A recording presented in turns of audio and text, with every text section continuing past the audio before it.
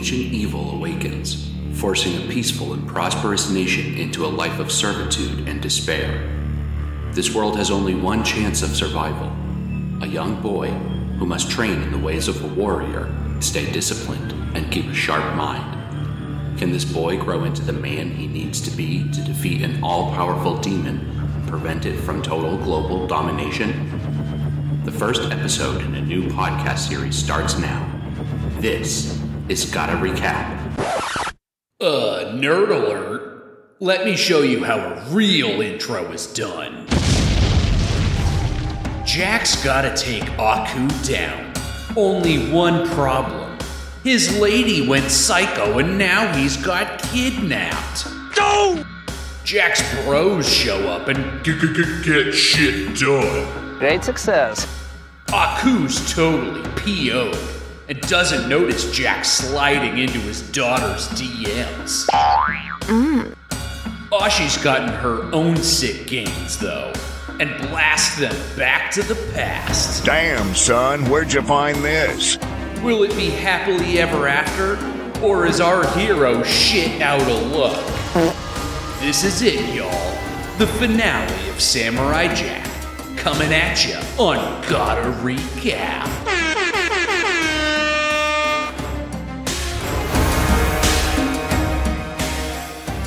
Hello, everybody. Welcome back. Back to the cast. Gotta Recap. It is episode 101. Yes, that means we have reached the finale of Samurai Jack. Nick Montagani, I'm here with Brendan Riley. Brendan, I called you the penultimate boy last week. Mm-hmm. You've graduated to finale boy. Congratulations. The ultimate boy? The ultimate boy. Fuck yeah. Yes. Ultimate boy as in ultimate frisbee. I've seen you out there on the links. Oh, yeah. Throwing them discs. On the links is what they call it when you play ultimate frisbee, right? I have no idea. The basket's like a chain thing, right? This is also, now we're talking about two different frisbee sports, so we've made a huge mistake. Oh, I'm talking about frisbee golf. Now we're talking about frisbee golf.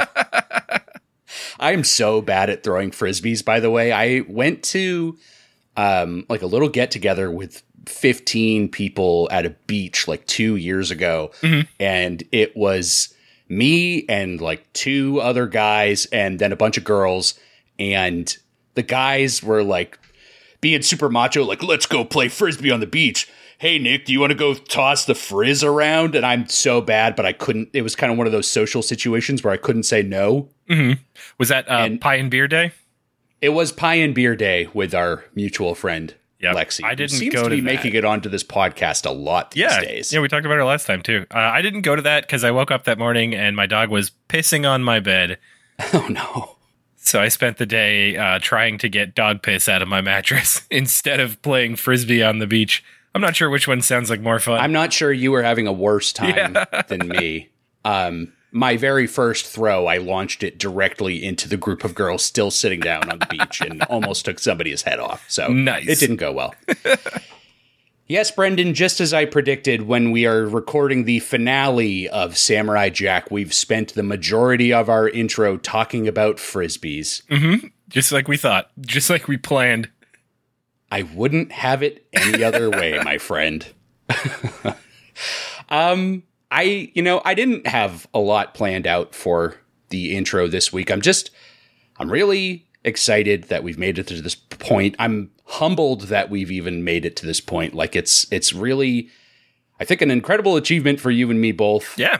A year and a half, almost 2 years, and gotten through all these episodes, really committed to something like that, and humbled that people out there actually seem to give a shit and have listened to us for this long. And I'm sure we'll do more of this after the show, but I just preemptively, I think we both want to thank people from the bottom of our hearts. Absolutely. Thank you. Thank you, everyone, for listening. Wouldn't have done it if people out there weren't listening. Probably would have fallen off of it. We probably wouldn't have cared so much to do it, but, we have the data, Brendan. The data's out there. I've seen the charts and the graphs. I've seen those numbers ticking up, and then my wallet grows out. From the Patreon. That's how this all works.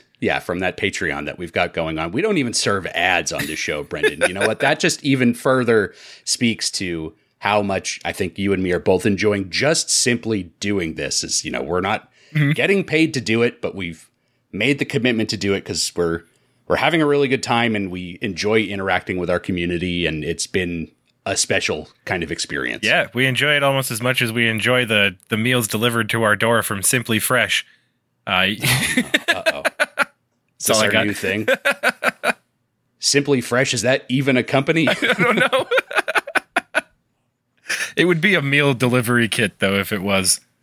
It's all about Green Chef. That's an actual thing. You know what? I shouldn't be name dropping actual companies that aren't sponsoring our show. Green Chef sucks. Unless they want to sponsor our show, then we love them. Yeah, you could pay us to change our opinion. I'm easily bought out, baby. Integrity, what's that? I've never heard of it or had it. I bet they don't ship delicious pre-prepped meals to your door. Like Simply Fresh. Thank you, Simply Fresh. Promo code Scaramouche. It's hard to spell, and they probably should have chose a better promo code, but it'll get you 5% off. 5% off your first year subscription.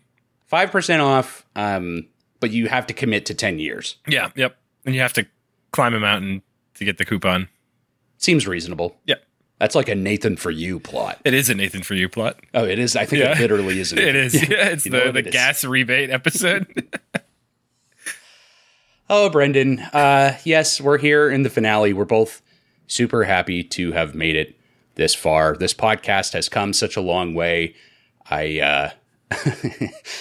In prep for this a little bit, there's some stuff that happens in this episode that we'll talk about much later. This might, I'm thinking this might be a long record. I hope that's okay. Yeah, that's fine. I think it could be and probably should be. We have to go through a list of 40 names. Probably not that many, but it's not much less than that. A long fucking list of names. Well, more on that later. But I was going to say, I went back and was like listening to bits and pieces from some of our older episodes, including our very first episode of this show. Oh, man, the audio quality on that.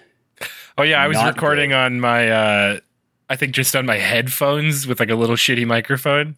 Mm-hmm. And I had not figured out how to control the gain on my microphone, and also I don't think I'd figured out how to do like a noise reduction thing so you could just hear everything going on in my apartment. Yeah, it was awesome. A disaster. It was great. But now listen to us. Buttery smooth audio coming through your headphones right now. Coming to you live over the waves. Thank you so much for calling in. Long time, first time, I assume. That's usually how it works. The radio host asks someone if it's been long time, first time.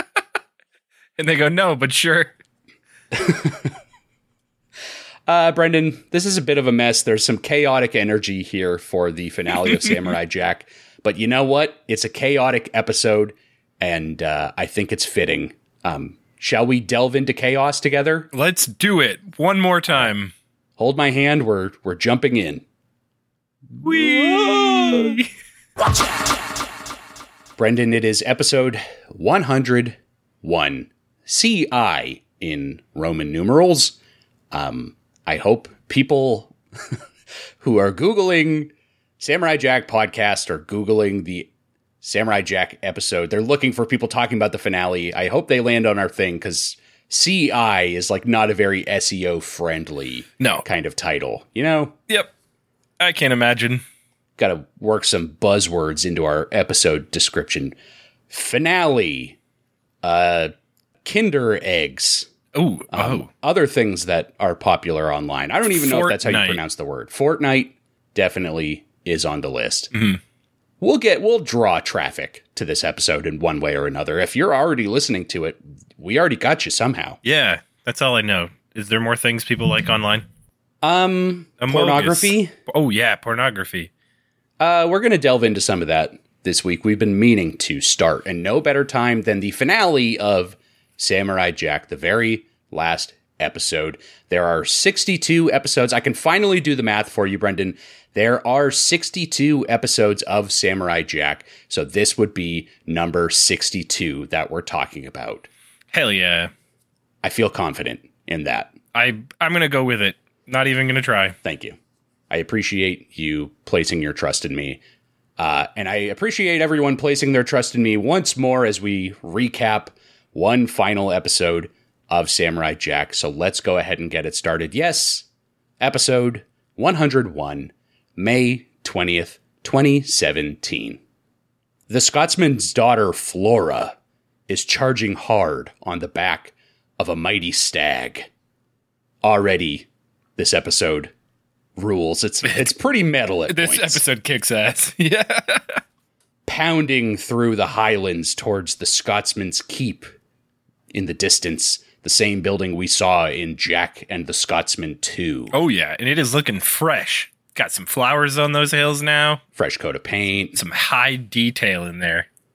They kicked out all the other Scotsmen that They were did. living there. And now the- it's just all the daughters. And the snake druid.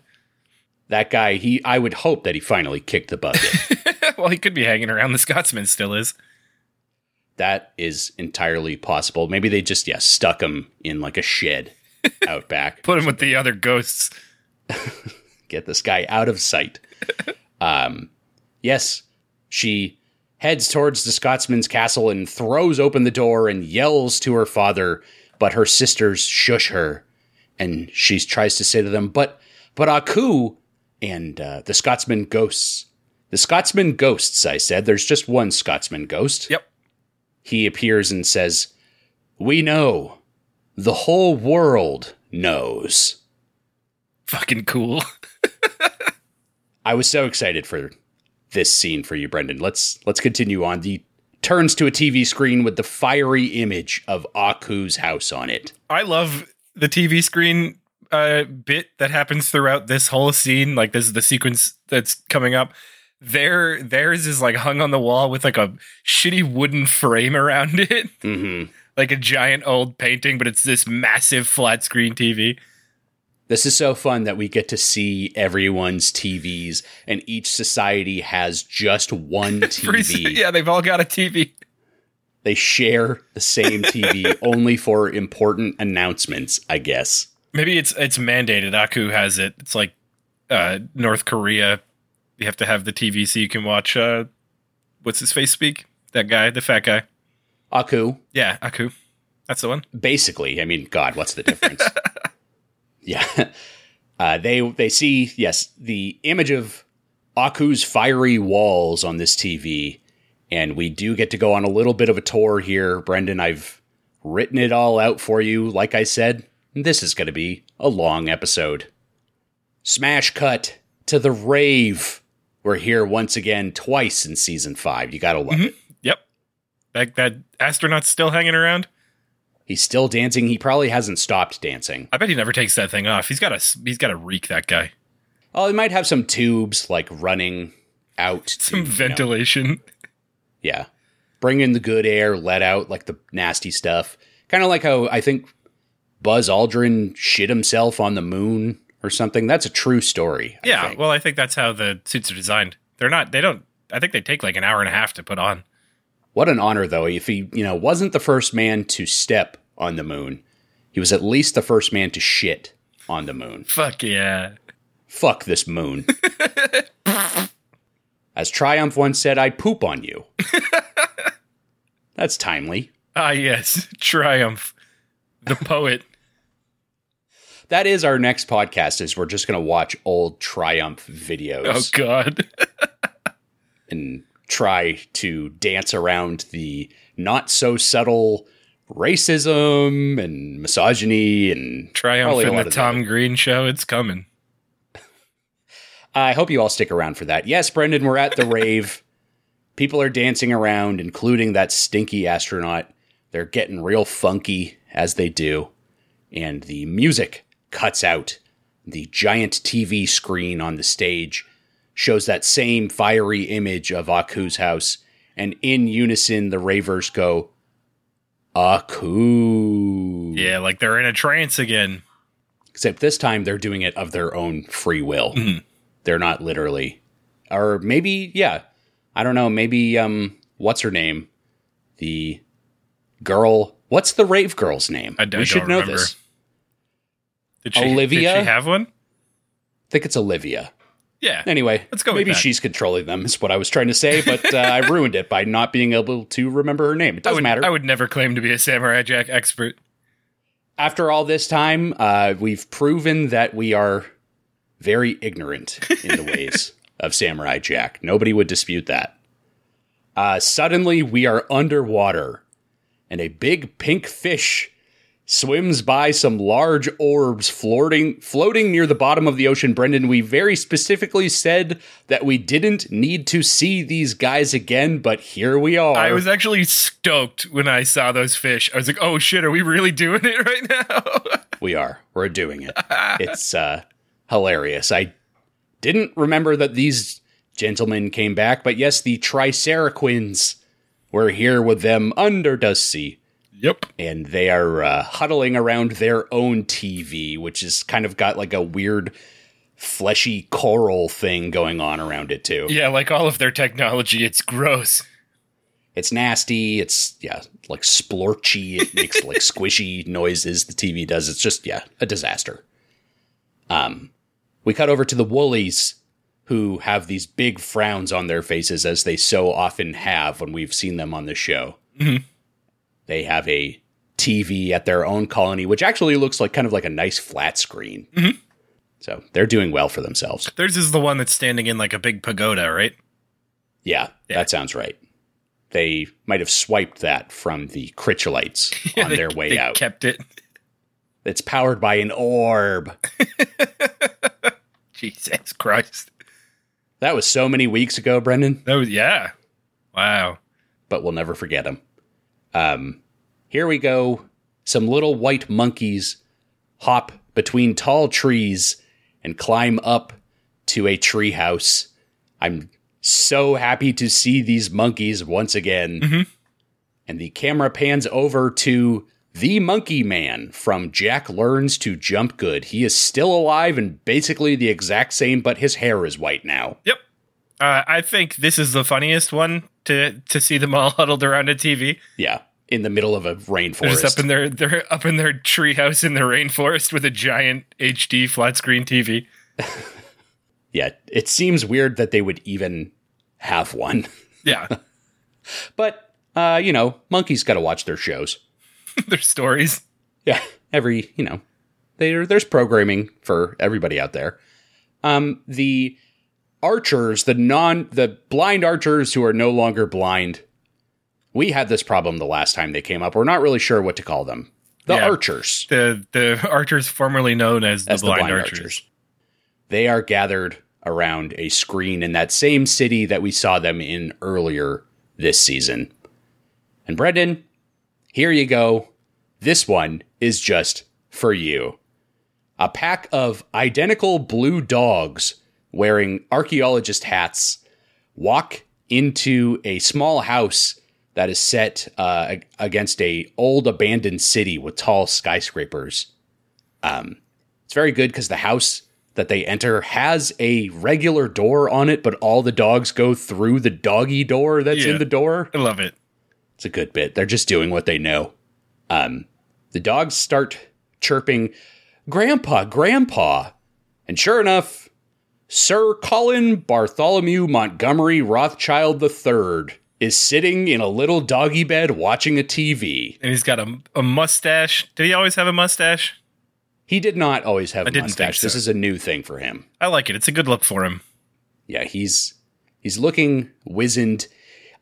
It's a little strange, the mustache, because they moved his mouth because of the mustache.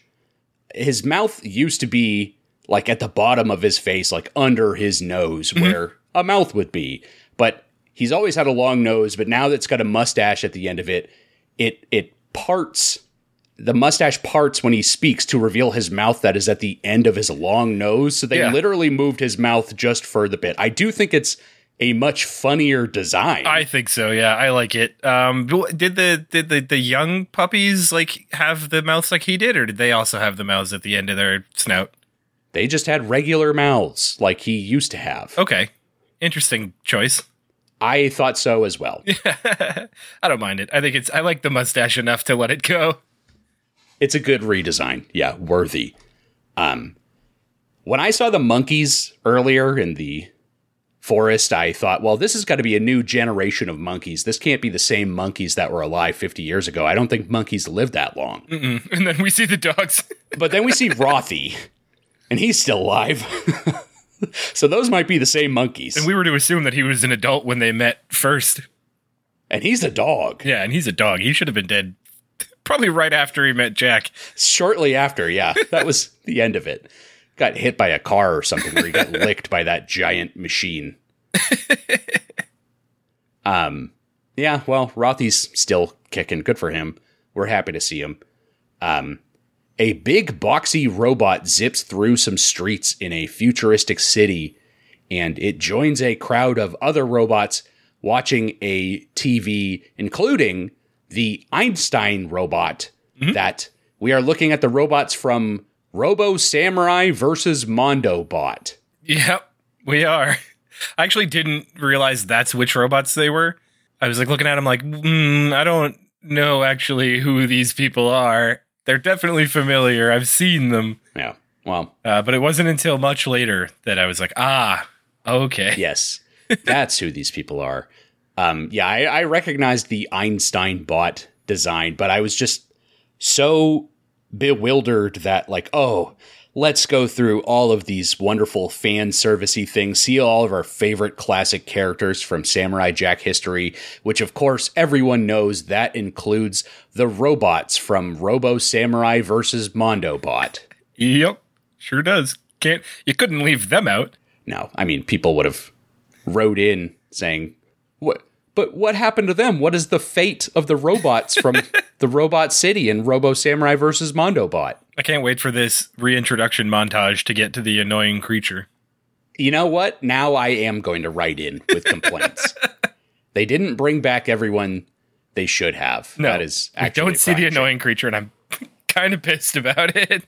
If Rothy is able to still be alive after all of these years, then the annoying creature, I mean, I'm not sure the lifespan of whatever kind of creature that is, but it's got to be at least as much as a fucking dog. Yeah, and I mean, the annoying creature would have been a fun addition for the fight, too. Yes. We know that it's capable of so much more than it seems. Turning into like a big demon monster.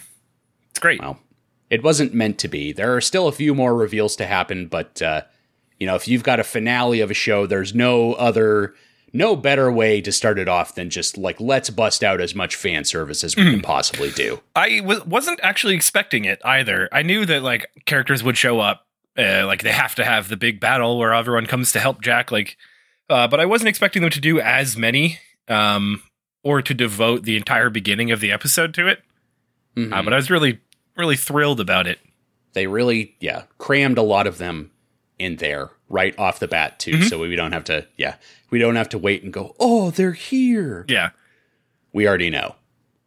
But yes, everyone is watching on the TVs, and it cuts back to the Scotsman and his daughters, and the television program finally begins. Brendan, this is so cool. I love this. Oh yeah, this was.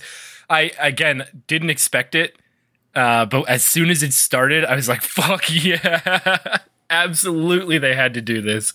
This fucking rules. I love it. Aku is addressing the world, and he's telling a story.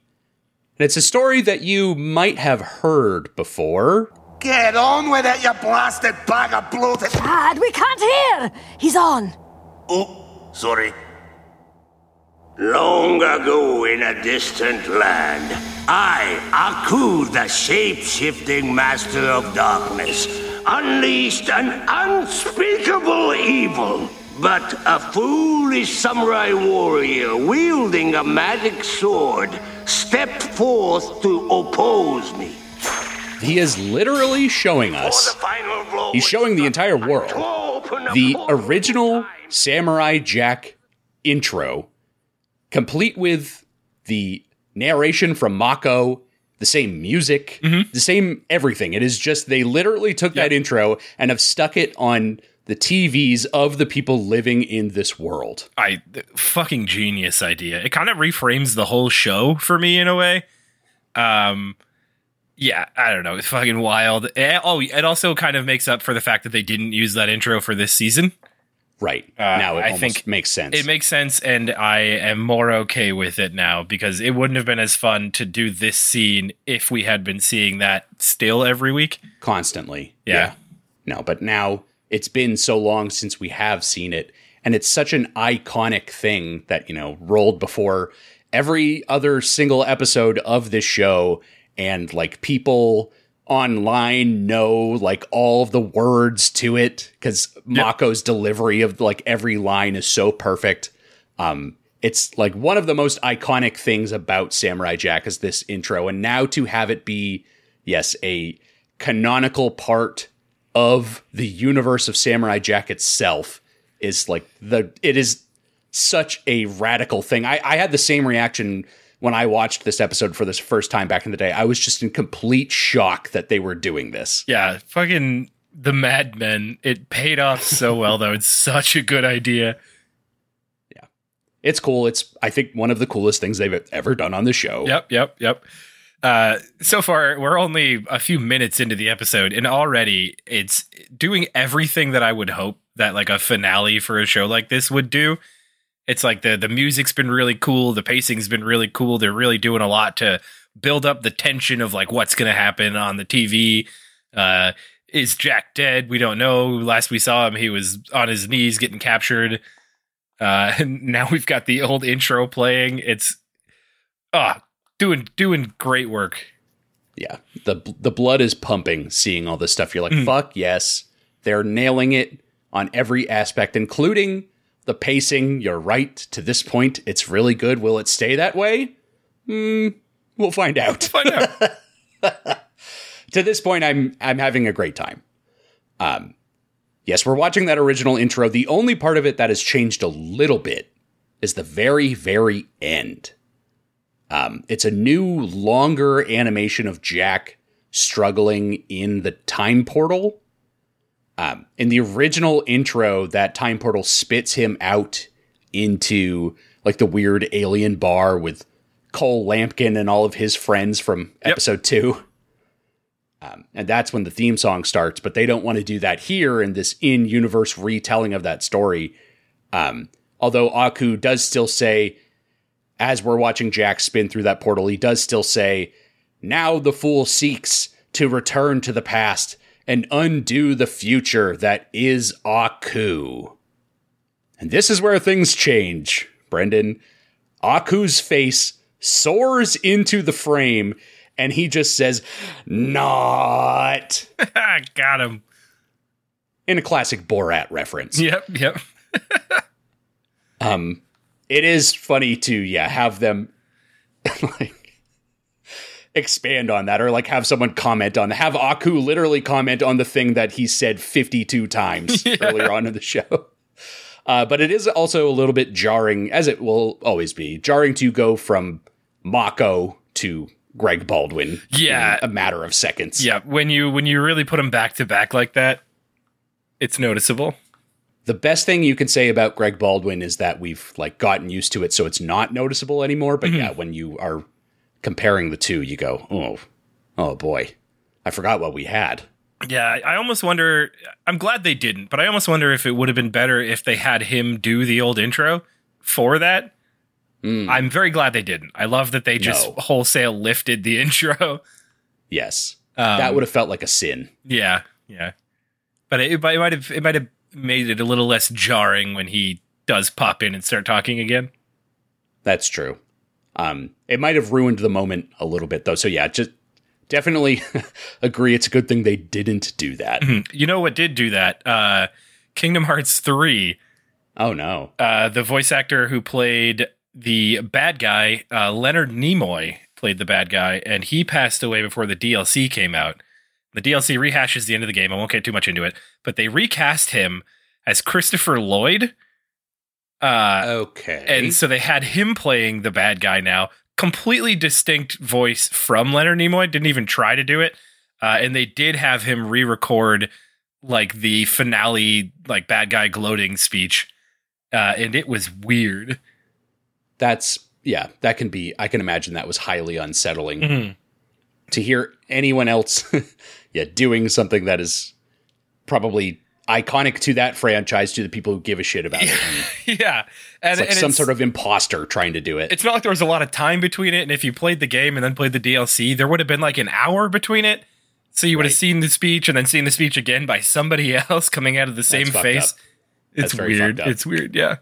I just played the, there's a Disneyland Adventures game where you can run around the Disneyland park. Yep. And there's Disney characters hanging out in the park, and one of them is Woody. And I always think it's funny that Tom Hanks' brother voices Tom Hanks in every property that is below Tom Hanks, but he sounds exactly like Tom Hanks, so it's fine. Yeah, he does it in Kingdom Hearts too. I'm sure that he does. Yeah. It's perfect. It's a budget Tom Hanks, and he sounds exactly like him. It's great. And they get the guy who plays Homer. He's in there too, to be Robin Williams. Dan Castellaneta? Yeah, yep. He plays the genie. How's that? It's fine. I actually didn't realize it was like somebody else. It's clearly not Robin Williams when you're listening to it, but right. It's close enough that it wasn't like, oh, this is weird. Who the fuck did they get?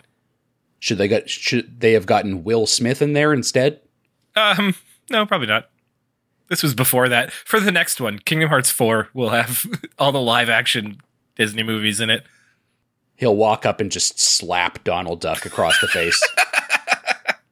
I hope so. Bad move. Donald Duck, most powerful sorcerer in the world. Yep. This is Good true. luck, buddy. Brendan, let's talk about Samurai Jack. Let's get back to it. Yes. Aku announces to the world that he's caught Samurai Jack, and he moves out of the frame, and Jack is strung up on a fiery wall. His shirt is ripped off, and his hair is all undone. And he's looking old, too. He's got some deep lines on his face. Starting to show his age. I was wondering if they were going to, like, bring that up and talk about how, like, somehow that had been reversed. Recent events in his life are definitely, I think, grating on him a little bit. But his head is hung in shame as he's hanging up on this wall, and the demonic version of Achi that was formed last week, she's still in that same version, and she's guarding him. And Jack's sword is on a pedestal on the other side of the room. And we see this image of Jack, and then we see the reaction of all of Jack's allies seeing him on the TV. We go through each of them one by one just to hear them go like, Jack, or no. The blind archers just make angry faces. They just look upset. The monkey man says friend, which I like. Yeah, that was kind of heartbreaking. It's cute, but also sad. The Triceratops have a kind of a new accent that is less Beatley, but still British. Yeah, a little bit, yeah. I was a little disappointed with that, but all they say is Jack. Right. Just sounded a little off for the characters that we know and love so much. You want to talk about retcons. They totally changed these guys. Yeah, now this I'm pissed about. I'm really pissed about it, and it takes me out of the whole rest of this. I'm going to go on Twitter. You Otto, it's time to do that. Aku's got a message for the haters out there. He says, your hero is dead. Your hope is dead. I am the one true master. Let this be a lesson to all. Brendan, Aku is back on top of the world, and he is loving it. Oh, yeah. Happy for him. You know, we like to see Aku, you know, walking the walk and talking the talk. Yeah. As much as we want Jack to be the one who wins here, the best Aku is like a confident Aku. Oh, yeah, yeah. It's good to see him getting a couple W's, even if he's going to rack up the L later on. It's time to execute Samurai Jack. So let's do it. The whole world is watching on TV. Aku shapeshifts his hands into some daggers, but he looks at them and something just isn't right with that. and he tries making a sword out of his hands, and that's not going to work either. No, it's no good. I know that doesn't feel right. I don't like that. Bad. So far off to a bad start. Well, is it better, closer, or warmer when you form like a staff out of Aku's it's body? better. He tries a couple things, but nothing seems to stick. And he admits, after all this time, I'm not really sure how I want to do this. Mm-hmm. So we know that this is what Aku is going to do to blow his opportunity instead of monologuing like a regular villain would do. Yeah, which is great. It's so fitting. It's so perfect, for Aku, the showman.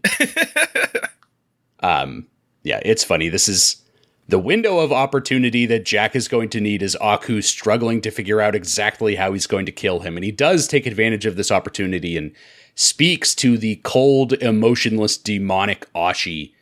And he says to her, I know you're still in there, and begs her to fight against this force taking control of her body. All the while we can hear the sound of Aku's shapeshifting, trying out different weapons in the background. It's really good. He just goes through, every single bladed weapon that exists, and none of them will do.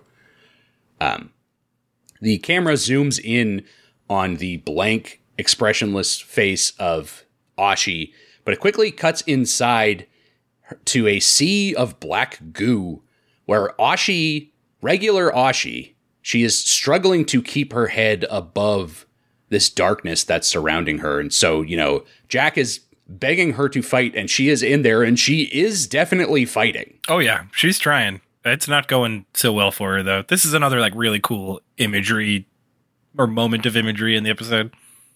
Yeah. She's, separating, it's an all black screen, and she's, pulling it apart, just trying to, keep her head out of the darkness as much as she possibly can. Definitely a cool look. Aku still can't decide what he wants to do, but he gets a very brilliant idea, and he looks to Ashi and commands his daughter to kill the samurai. And Jack desperately begs her not to do it, but her head spins around exorcist style. Yeah, it does.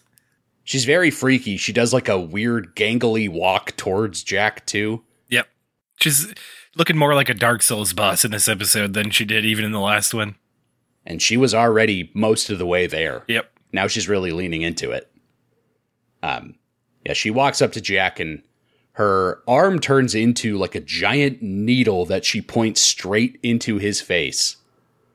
And he pleads with her, again, to fight against this. Don't do this, Ashi, but she draws back her arm, ready to strike. Could this be the end of Samurai Jack? Could be. Is that it? Is that how he dies? And that is the end of the episode. That's not true. Before she can attack, there's a loud rumbling noise, followed up by an explosion, and Jack is knocked free by this explosion, and Aku rises up to see the entire top of his house has been blown away, and here comes the cavalry boys. They're doing exactly what they set up 4 weeks ago. Yep. Everyone's here to save Jack. He's gonna need a little help from his friends this time around. Yeah. And sure enough, they're all here. The Ravers are here. They're riding on the backs of those stupid giant pigeons that we saw a few weeks ago that we loved so much. I was so excited to see them. The ultimate team up. We love it. Of all the characters coming back, I truly did not expect to see those pigeons again. And now, there's a whole legion. An army of them. Carrying these neon freaks on their backs who are firing laser guns, which I'm not even sure where they got those. They've had them the whole time. Those are rave lasers. Oh, okay. That makes sense. Yeah. Everybody knows. Rave lasers. Have you ever been to a rave and shot a laser? Yeah. Just last weekend. Okay. Well, asked and answered. Rothy and the other dogs are flying in some of the machinery, much like we saw back in episode 3 of Samurai Jack. Unfortunately, none of them have big tongues, though. Don't have big, rough tongues. That might have helped sort of even the playing field. What if that's how they got into the tower? They just into the tower, they just licked it away. apart. Yeah. That would have been just as effective as whatever other way they did. You know, we're not even really sure what the explosion was caused by. Just blew up. Which is fine, I guess. It's fine. We don't need to know. We got to get moving here. The Triceratops ride in on the backs of those fish, which apparently can fly in the air. They fly now. They fly now for sure. The Triceratops are also wearing helmets that are full of water, but if we remember at the end of Jack Under the Sea, they revealed that they used to live on the surface of the ocean, but were banished to the bottom of the ocean, and they can breathe air just fine. Yep, there's no air inside their city. Or, I'm sorry, there's no water inside their city. It's dry in the buildings. Because Jack is walking around in there. He doesn't have some sort of breather on, does he? It is dry in the buildings. There is also a scene later on, though, where Jack is like in that orb prison that they trick him into thinking is a time traveling thing. And I'm pretty sure they're all like underwater, like in water. Yeah. So they are amphibious creatures.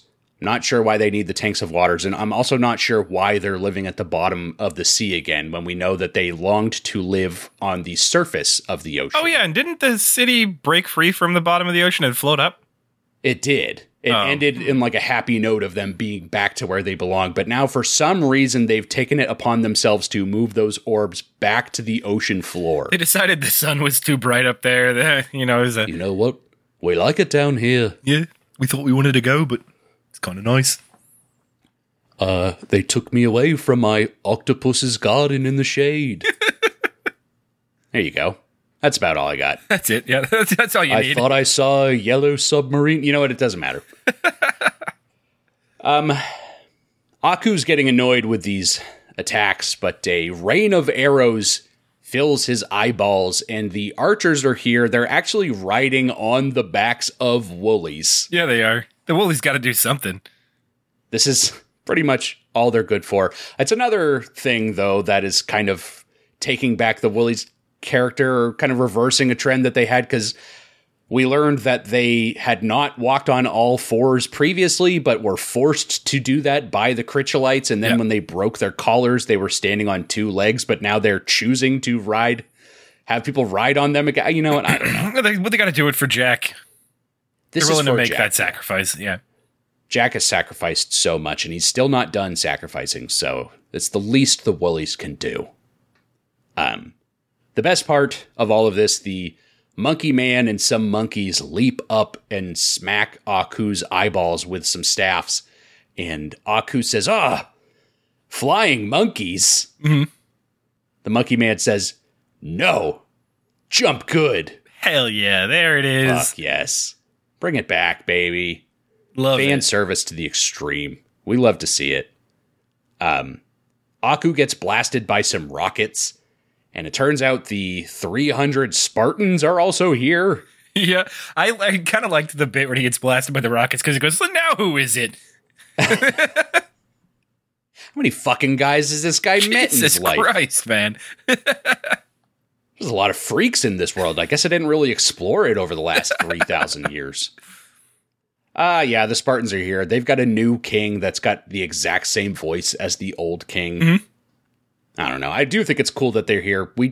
Brendan, that was our number 1 episode of whatever season that was. It would have been season 2, I guess. Yeah. I'm glad to see them again. Yeah, me too. And this time, I think they actually say that they're the 300. Yes. Which I don't believe they actually said at any point in the previous episode with them. Now we're just being explicit with it. Yeah. Yeah, I don't recall, but yeah, they say like the 300 fight for the one, or some shit that was definitely an actual line from 300. Mm-hmm.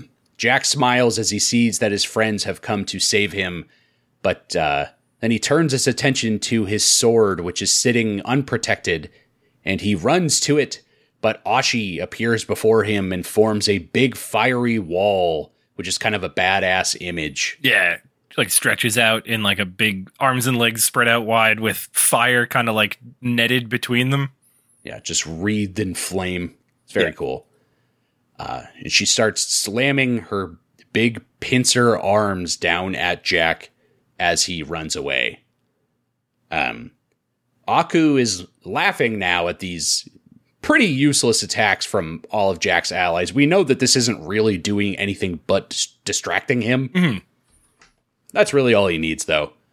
Aku calls all of these people insects and says, "Insects get squashed."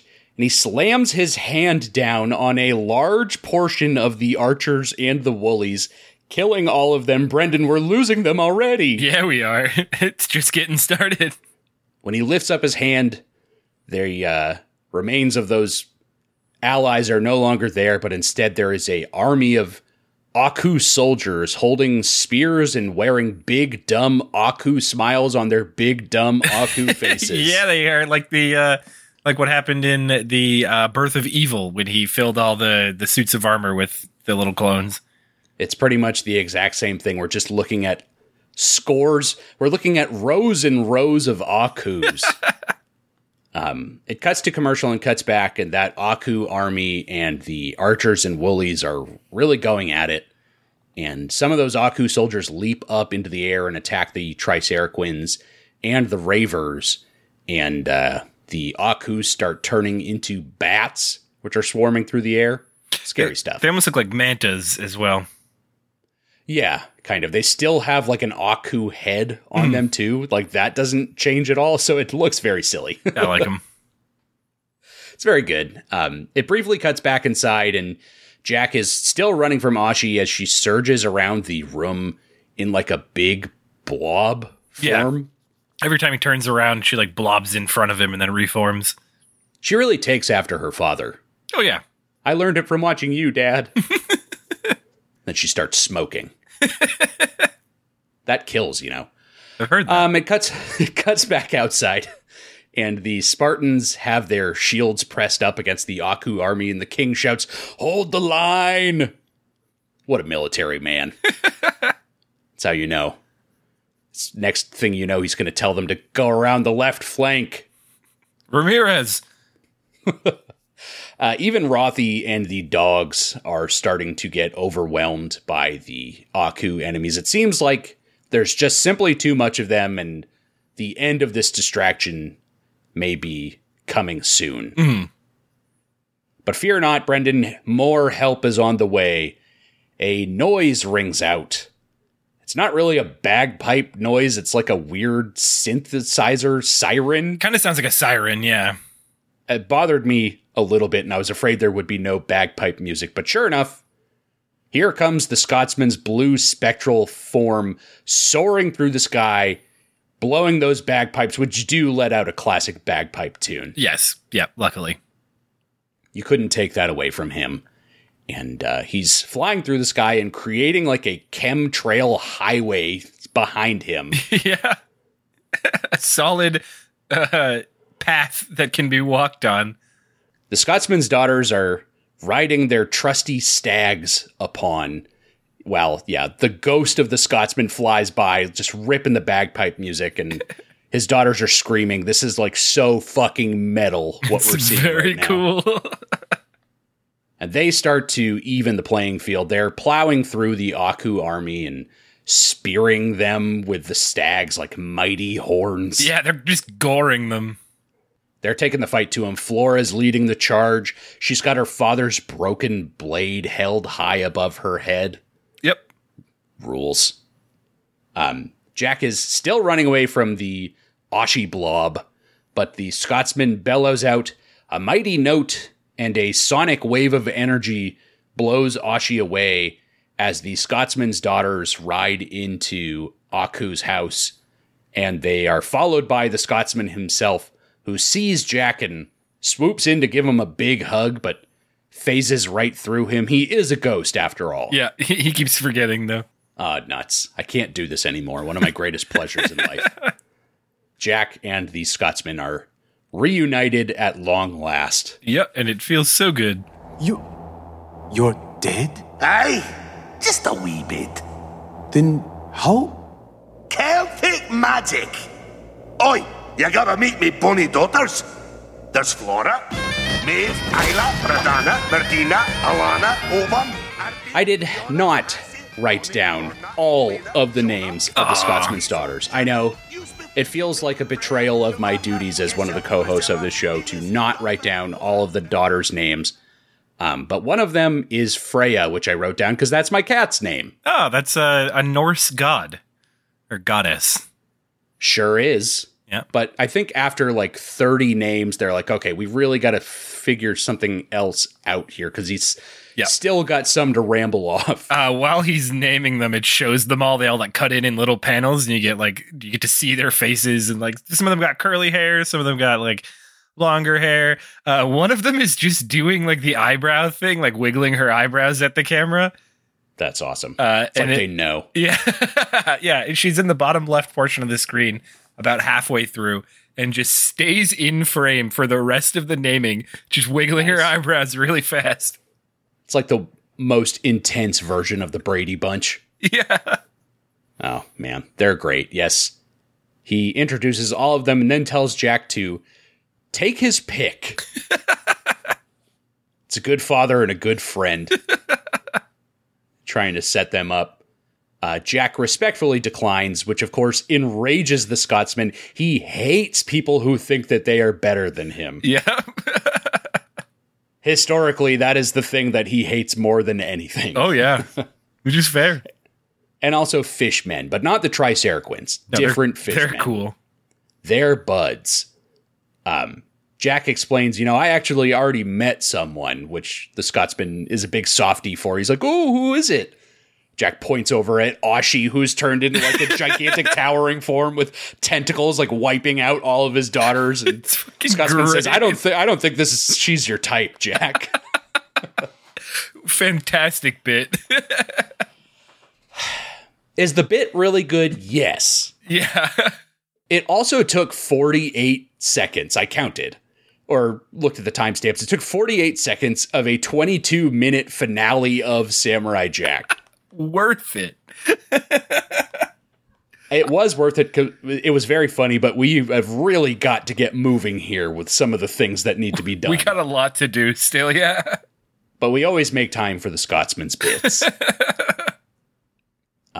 Brendan, let's bring out another fan favorite, classic character, and one of the all-time greats, according to the two hosts of this show.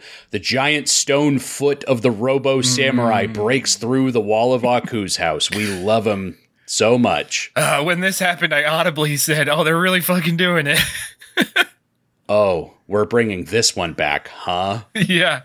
Oh, great. But also, I was really confused until they show the reveal of who's piloting it. I was like, is it just walking around on its own? Like, it just decided Jack needed help and came on over?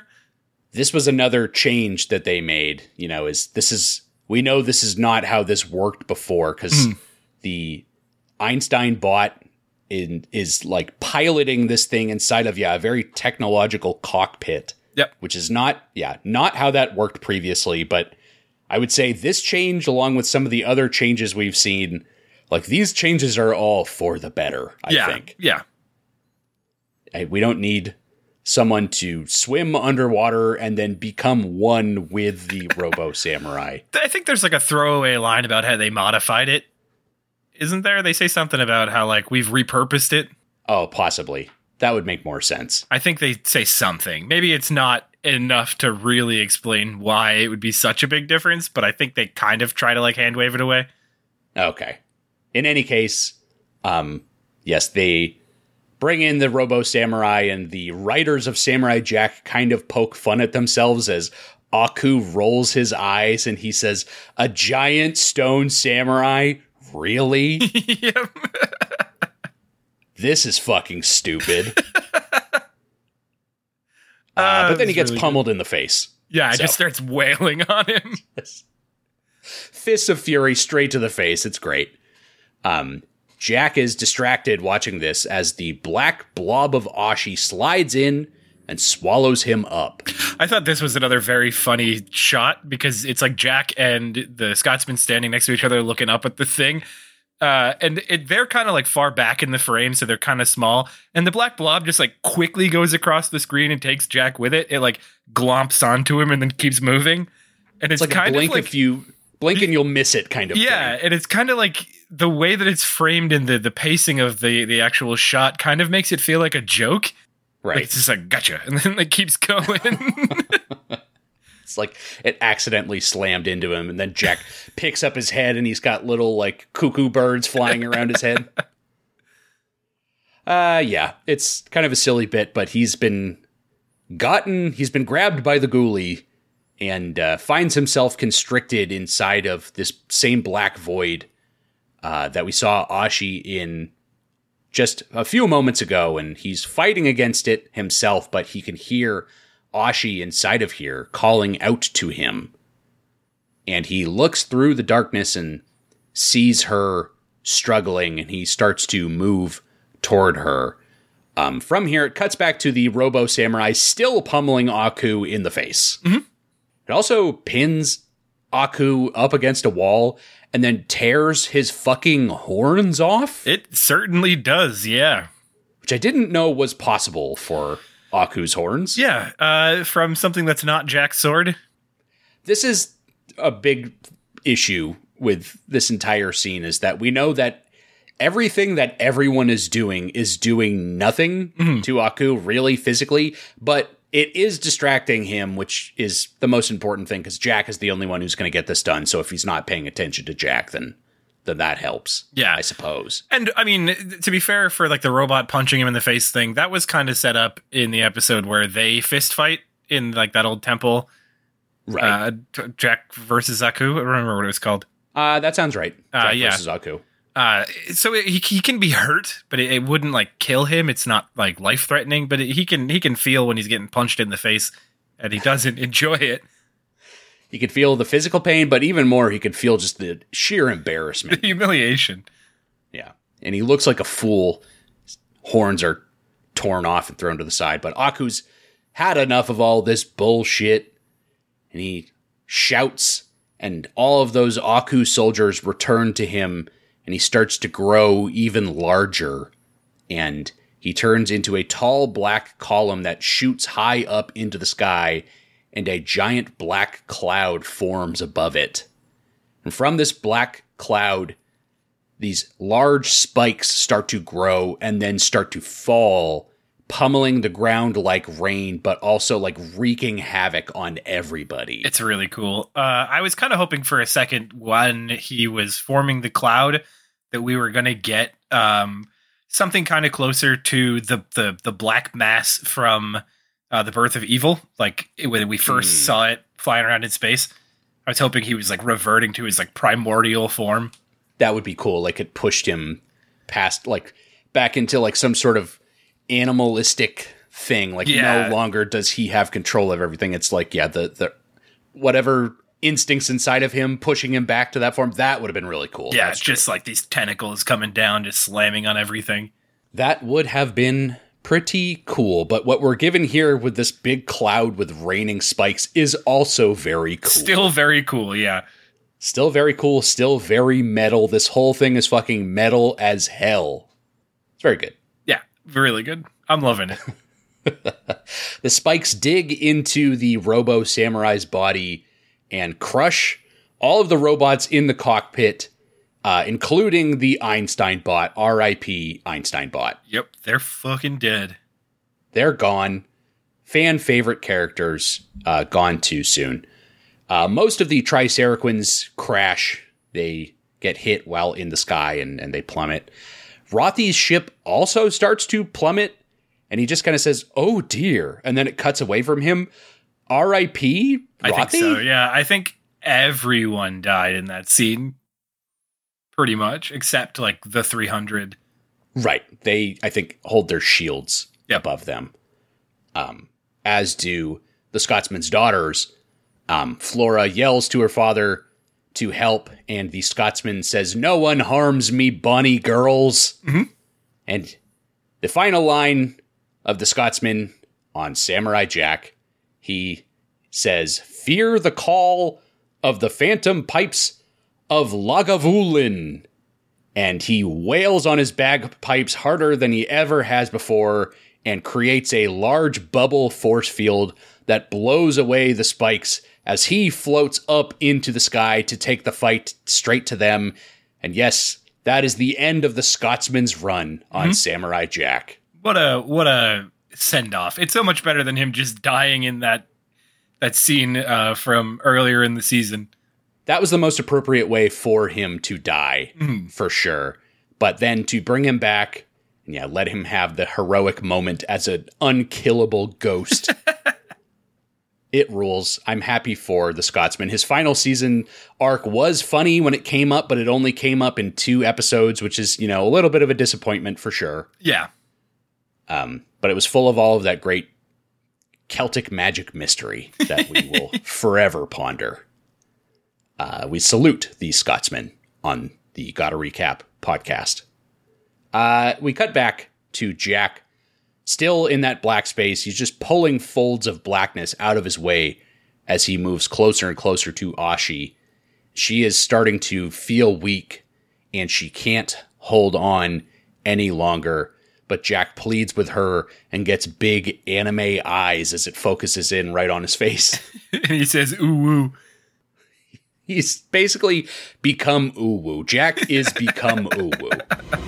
Ashi. Ashi. Jack? Yes, I'm with you, but you must fight, Ashi. Fight it! I can't. Ashi, you must! And he starts to stammer as it's getting worse and worse, and the blackness is almost now completely covering her face. It's moving down past her eyes, over her nose, towards her mouth, and she's almost completely gone, and Jack is running out of things to say. He's not sure what he can do to make this stop, and he yells out to her, Ashi! Ashi! Jack! I love you! You! And then, in a blinding flash of light, Ashi pops out of the the blackness, glowing like a Sailor Scout. That's and says, right. "That's all I ever wanted to hear." The answer was love the whole time. It was love the whole time was the answer to all of Jack's issues. Honestly, that's not even really a lie. No. The real-time portal was the friends we made along the way. It's not about the journey back to your own time. It's not about the destination. You know what? I fucked that up. It doesn't matter. It was love. It was love. It was always love. Love is all you need. Just ask the Triceratops. Jack gets expelled from this black space and skids across the floor of Aku's house, and Demon Ashi leaps to him and wraps her hands around his neck. She squeezes him, and Jack's life starts to slowly drain away, and it seems like this might be it. But just before it's all over, her hands pull away, and Jack looks up at Ashi, and the Aku horns on her head fade away, and that blackness covering her face also fades away, and now we see Ashi again, and she smiles at Jack, and Jack, lying down on the ground, smiles up at her in what I'm sure is another classic Brendan Samurai Jack's face screen grab. It is, yeah. You know it. I sent it to my friends. I said, when the edible kicks in. Yeah, Jack is definitely tripping balls. I think when he was getting choked out, he was getting into like some kind of autoerotic asphyxiation situation. And Yeah. And now he's coming down off of that, I think. I actually took the screenshot from last week of him making the stupid face when he's eating, and I put the quote, "These edibles ain't shit." And then I took this screenshot and said 2 hours later, "These edibles is shit." Lots of good Jack faces this week and last week. We really have been spoiled with them. Yes, love is what broke Ashi out of this spell that Aku had over her, and now she's back in control of her body, which is covered in blackness except for her face. Yep, she's kind of back in her early season outfit. That's right. That's exactly right. This is kind of a weird back and forth that she has. Aku enters the scene and asks her, "Is he dead?" And she says, "No, and he never will be." You can't promise that. Which is, yeah, I mean, eventually, probably, yeah. She doesn't understand mortality. He'll never die. He's invincible. I mean, where he is now, he can't die of old age, but there are other ways. Yeah. I don't know. That's not even the last weird line in this exchange. She says, "How dare you talk back to your father?" And Ashi says, "You're not my father." I mean, He kind of is. he is, I mean, but he is. Yeah, he kind of is. I don't know. You know, biological, but he wasn't really there for her. Doesn't speak for her. Her real family is the one she chose. That's right. It wasn't the destination, it was the journey. I got it right that time. It didn't work that time, but I felt like I wanted to say it the right way. Yeah, there you go. The journey is the destination. It's all the same. Aku gets frustrated and swings a big pointy hand down at her, but she forms her own hand into a sharp point and blocks this attack. Mm-hmm. Important for what happens next. Remember this. A big red arrow comes on screen. Aku will remember that. He's stunned and swings both of his hands like scythes down at her, but she blocks them with her own hands.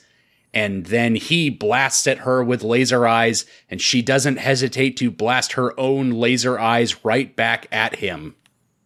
Fuck yeah. So, Ashi, now in control of her body, but still has these powers that it seems like she's been granted through the magical essence of Aku. Mm-hmm. Which is important, Brendan. Yes. Here we are, the moment you have been waiting for 16 years. Brendan, the moment you've been waiting for 21 years. Yep. This is how it happens. Jack says to Ashi, "Ashi, you have Aku's powers." And Ashi says, "Oh, I do." What could that include? Let's find out. She grabs Jack's sword off the wall where it is, and Aku's eyes go wide as he watches Ashi let out a terrible screeching noise, and glowing rings fly out from her mouth, and they hover above Jack and Ashi for a moment. Before Aku can slam his hand down on them, the rings envelop them in a bright light. They sink into the floor, and with a ping, they are gone. Yeah. Fuck yeah. I didn't ever imagine that this was what it was going to take, but it kind of makes sense. No, it's a really good way to do it. I liked it a lot. If this is the way they're going to do it, I'm definitely, not disappointed. Aku, in this moment, stares dead ass into the camera and realizes that his fate has just been sealed. Yeah, he does.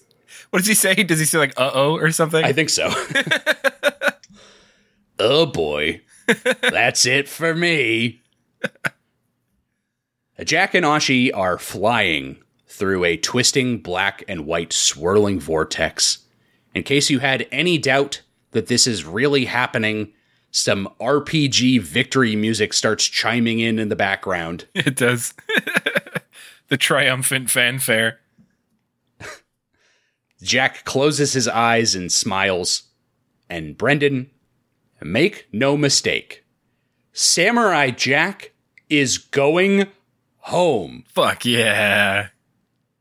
It's actually happening. It seemed there was no possible way with all of the time portals gone. The one that was promised to us in Jack and the Traveling Creatures is also gone. Mm-hmm. So any kind of possible out that we had thought of had been taken away, but then they introduce it in a really clever way with Ashi, and the mission is being fulfilled. He's going back to his own time. It's really fucking happening. Yeah, I was kind of surprised, actually. I was like, there was a part of me that didn't think it would happen, like that he'd go back. Maybe because the comic kind of like painted it in a way where he's like, I don't care about that anymore. But as he's flying through that portal, I felt something. it fills you with, an emotion. It was beautiful to see him flying in that time tunnel in the correct direction, knowing that like nothing can reach in and pluck him out or whatever. It stirs something in you to like there's the thing that Samurai Jack is about, and it's finally doing it. Yeah, it's great. It rules. The way that it happened, I think, is good. We've been set up all season that like Jack can't be the lone wolf anymore. Like he needs help from his friends, and like everyone is willing to give it to him for everything they've gotten from him. And it turns out, even the solution of returning to his own time, he wasn't able to do himself. He just had to place his trust in like the people around him to be able to do it. So it was nice to see them continue playing on that theme, I think. Yeah, I agree. So Brendan, let's do this thing. Jack, he's fucking gone. He's not in the future anymore. He's going back to Jack's time. Yep. It's a little sad, though. It's like, I don't know. That's also the end of every person and everything that we know from the future. Like, nobody gets a send-off or anything, you know? Yeah, it is a little disappointing, but I think it's very fitting for what it is, and for, like, the chaos of the moment, it kind of had to be that way. Right. That's true. And if we want to talk about it, who deserved a send-off? The Scotsman and nobody else? Yeah, pretty much. I think, like I said, I think most of them died in the spike rain. I'm thinking so as well. Yeah, that was like the big final boss move. Yeah, the desperation attack, as you would call it in an RPG. It worked. But yes, they're gone. Jack's whole future life is gone. He's going back to the life he knows and he's strived for so long. And this beautiful scene of Jack and Ashi flying through the time tunnel, holding hands, flying towards the past, it ends very abruptly. And this scene also fucking rules. Yeah, very abruptly and in the best way possible. Dumps us out right where we want to be. Love what they did here. Yeah. To describe what happens next, I was going to play that audio from our very first episode like I talked about earlier. Yeah. But woof, it's fucking rough. We're not going to do that. Oh, that's why you brought that up. I thought you were looking through it for last week's intro. No, I mean, yeah, bits and pieces of stuff like that. You know, sometimes it's fun to go back and see what we were like. Sometimes it's really not. Yeah. Yes, but here we are in what is a 1-to-1 recreation of the end of Jack's first fight with Aku in episode 1 of Samurai Jack. Hell yeah. Back to that fateful moment. It's pretty cool. It's literally the exact same events, but it's like new animation and new voiceover too, so they've touched it all up. I did notice, though, that they gave him his old design. Like, the style looked more like the first episode, even though they've changed his design somewhat for the modern like season. They tried to like replicate that old look for this to make it feel more authentic, I think. That was a smart decision, I would say. Definitely. Yeah, Jack and Aku locked in that moment in the exact same way that we saw it before. We're starting right from the moment where Jack slaps his sword to the ground and Aku spills out of it onto a pillar in his fiery home.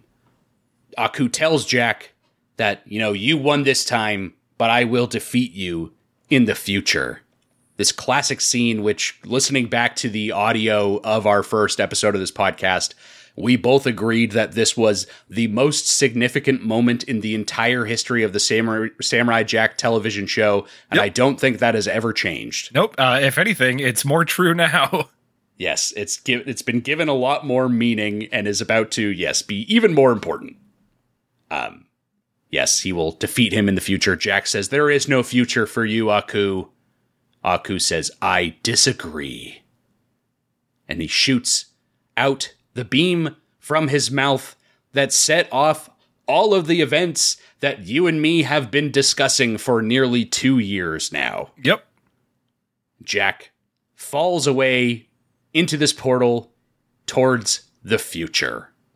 And Aku gets up and once again delivers the same line that he did back then. He says, "You will see me again, but next time you will not be so fortunate."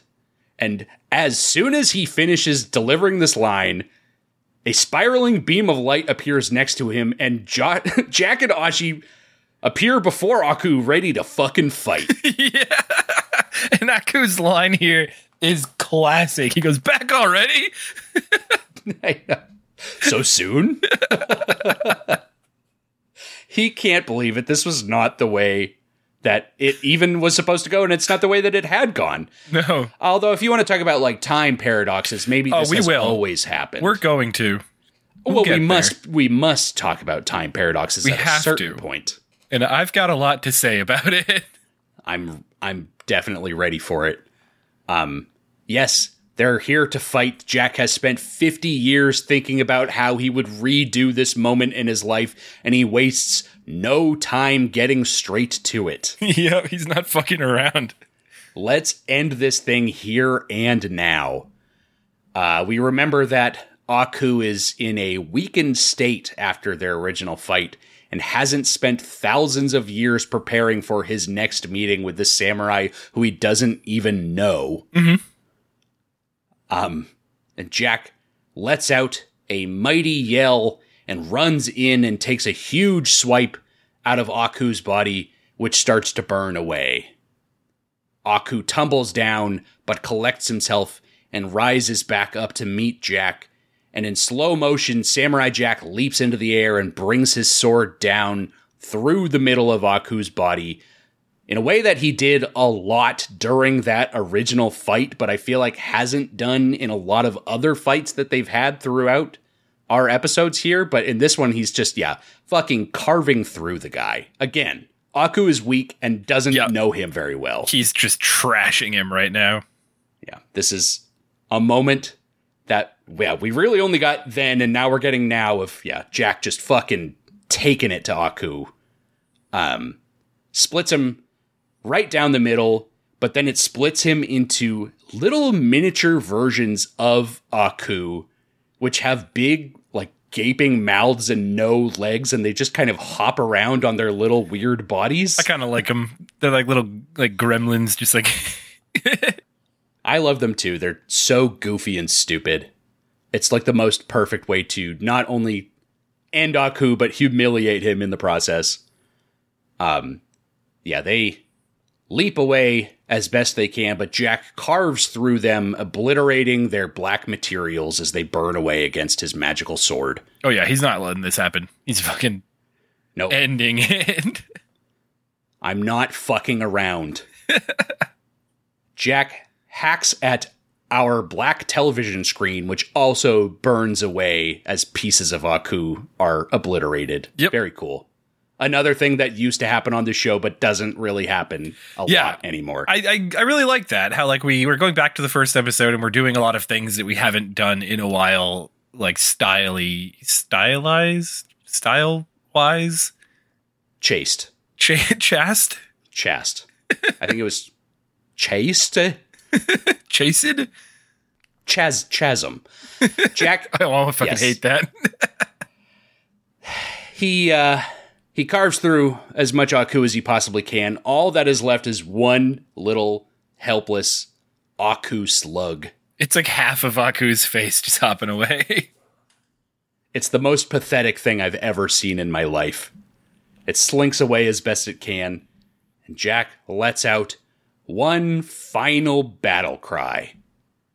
He leaps up into the air, and in slow motion, he points his sword straight downward as, comic book panels show us Aku's big dumb face and Jack's descent. Again, another stylized choice, stylization, stylies. They're doing it. He points that sword downward. We get some real good sword porn, just close-up shots on that blade. Yep. Take a good look. This thing is about to do what you've wanted it to do for so long.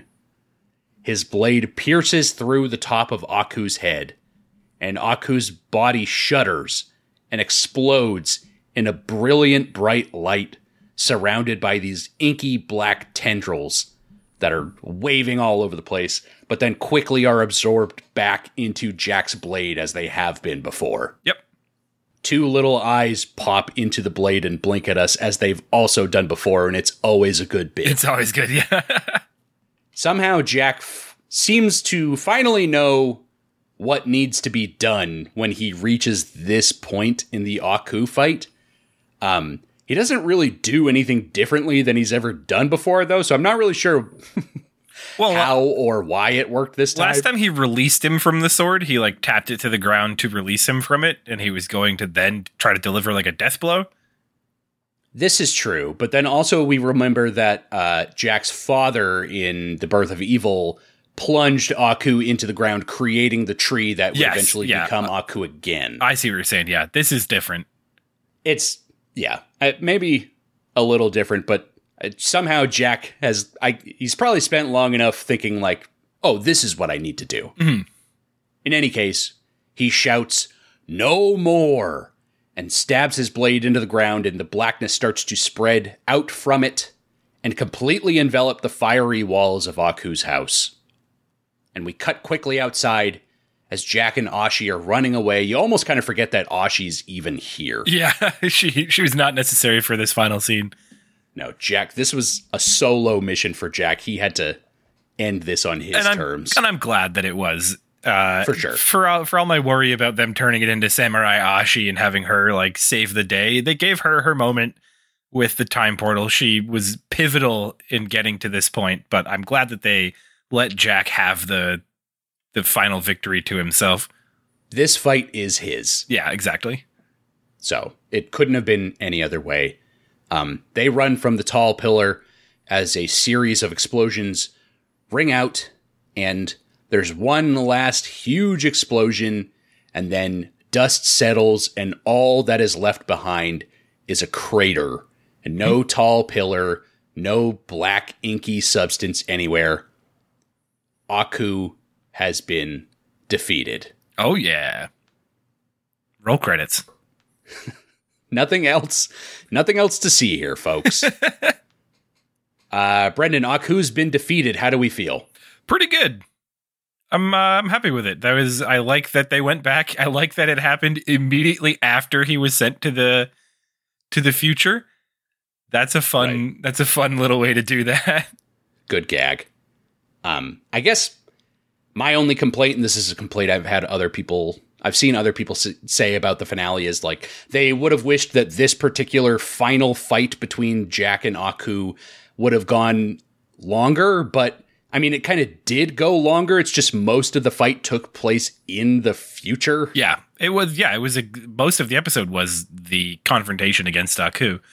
Almost the entire thing. Yeah, just different phases of it, and literally different versions of Aku. Like we have to again remember that this past version of him was very weakened from their fight, so there's not really much he would have been able to do, I think. Yeah, he was just freed from the tree not too long before, 20 years before, so he hasn't had that much time to regain his power. He doesn't really know anything about Jack, how he fights. Right. And as you've said a few times, he was weak from the fight. He was at the edge of defeat right before he sent Jack to the future. He only managed to escape by his own trickery. Yeah. Not through might. So, yeah, I could have stood for it to go on a little bit longer, but like, there's nothing else I feel like about this episode I would necessarily change to make that happen. The only thing that might have been fun is if he tried to send Jack to the future again, and then he just kept popping back in, just doing it. They just keep doing it. Yeah, every time he pops in, he just sends him to the future, and Ashi brings him back again. What a disaster that would be if Jack had to keep reliving that same amount of time over and over and over again, but he would have found a different way. Oh, no, I mean, like he sends Jack and Ashi to the future and they go through the tunnel, and as soon as they pop out in the future, she sends them both back.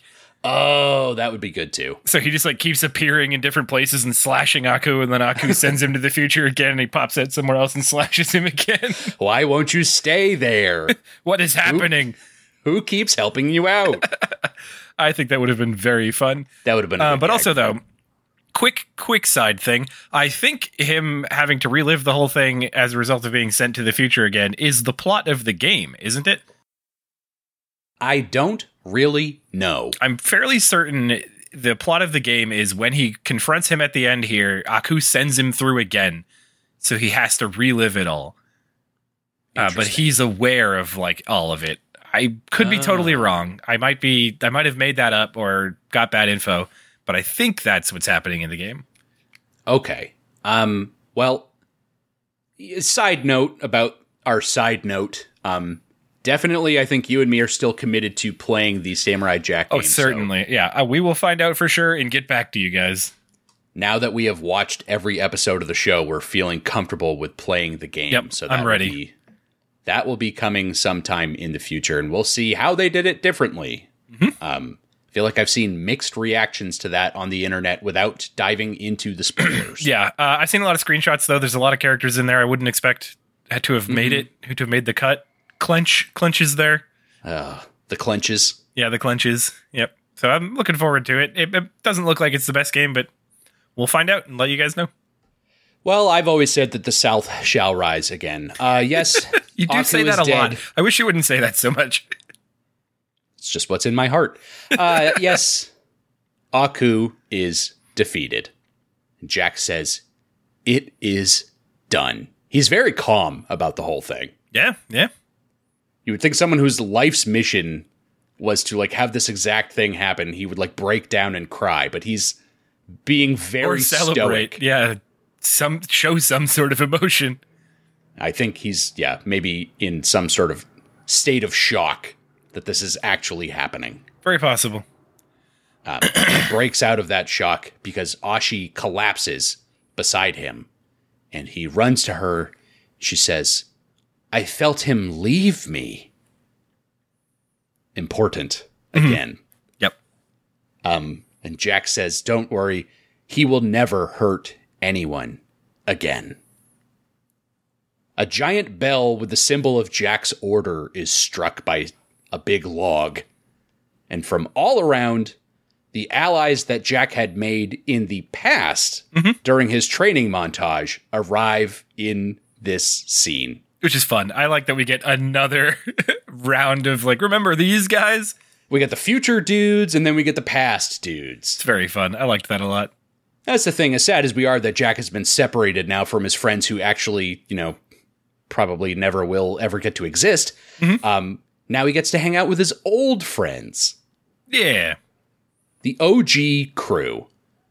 Who's here, Brendan? The Japanese sailors arrive. The Arabian man gives the African chief a big hug, Yep. much like he did in the actual montage. Yep. Which is good. The Greek wrestler shows up. Nobody really gives a shit about this guy. Nope. And he's still drawn in profile. He doesn't turn Always, at all. permanently. He would look really good on a vase. I think that's the idea. Yeah. I think so, yeah. The Vikings sail in and start rabble-rousing. Nobody also really gives a shit about them either. I think it would have been very funny if like we saw the merchant ship roll up and then it like the camera pans over and suddenly the sea's very choppy where the Vikings are and the ship is just like rocking on the waves. That would have been a good bit, but no, they just kind of show up. They just show up. They on show their up boat like going, they're "Yeah!" supposed to be a big reveal, like, oh yeah, these guys again. And all it made me think is Jack rarely used that like skill Almost that he learned never. from him. Yeah. Almost never. He only sailed in like 2 or 3 episodes of the show, and I don't think it ever got to the point that it was during that training montage with the choppy seas. Yeah. So, but he's a well-rounded man. There are times, Jack had travels that we didn't see. Yeah. So, important stuff he learned from everybody. The Shaolin monks appear, are stopped in their tracks by Robin Hood, who swings in. Mm-hmm. Good to see him again. Yep. Not in jail. Good.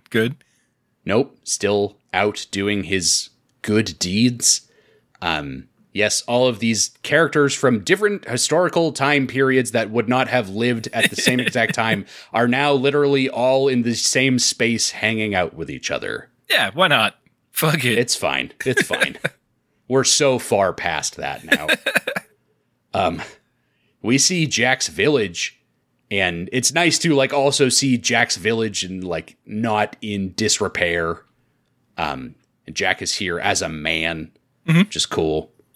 And it's now a time of peace as Aku has been defeated, and Jack is in the tall tower in the village being helped into some formal black robes by his father, who is looking much more vital than he should be looking, given how he appeared in episode 1 of Samurai Jack when he was working in the crystal mines. Which I don't imagine was that long ago in the timeline of like what's happening in this current time Jack's in. It was like days or at most like months ago. Jack went straight from the mines to Aku's house. Yeah, and like, granted, we don't know how long it took him to make that trip, but that's true. It couldn't have been that long. Well, long enough for his dad to look like he's supposed to. Yeah. Which is very bizarre, but Jack is, with his father. He's got a big smile on his face, which is like the most genuine, happy smile that we've ever seen him have stretched out across his face. It's really good. It's kind of like crooked, like he's looking a little goofy. Yeah.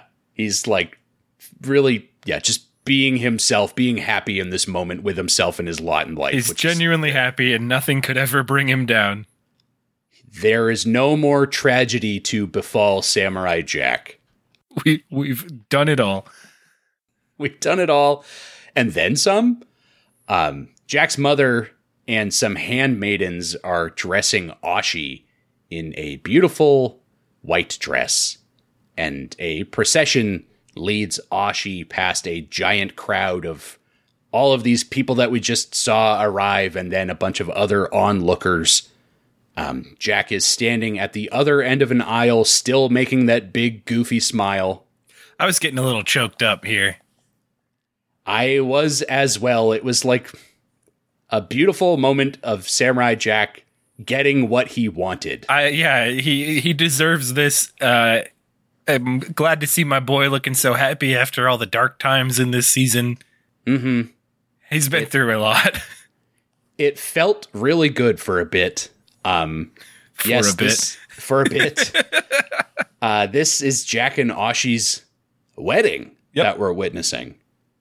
And Jack and Ashi smile at each other as she approaches him. And there's this very peaceful, happy music that is playing as they keep smiling, and it focuses on Jack's face, and it focuses on Ashi's face, and it focuses on the crowd looking on at them with their smiling approval. Mm-hmm. And everything is going really great, and this happy, peaceful music is proving it to us, Brendan. But something changes. Alas.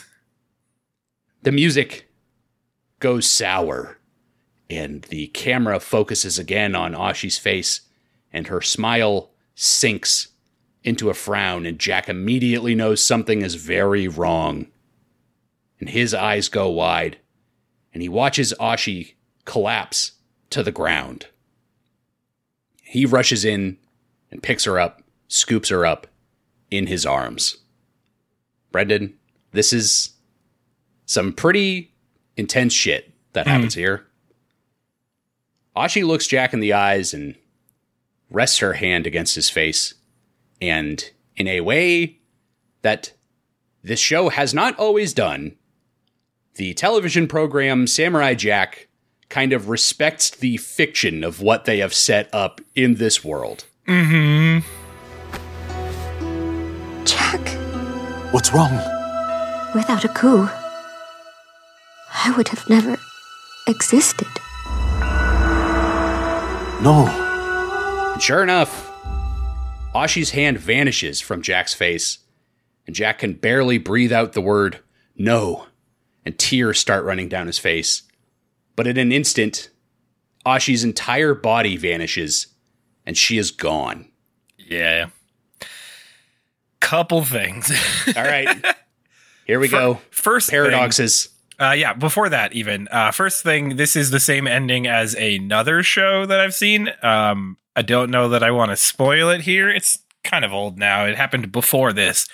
But there's another show that ends with a wedding between the main character and the love interest, and she just straight up vanishes after they like kiss for the wedding. And the other thing is the paradox, because it's a huge paradox, because if she didn't exist, he wouldn't be back.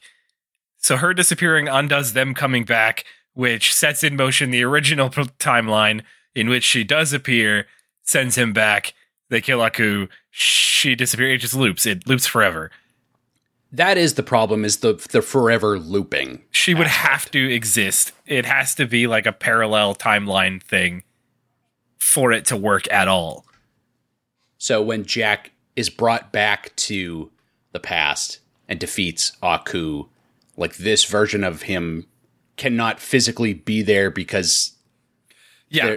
Okay. Because it required Ashi to get him there. And if Ashi then disappeared because he did it, she was never there. So she never could have got him here.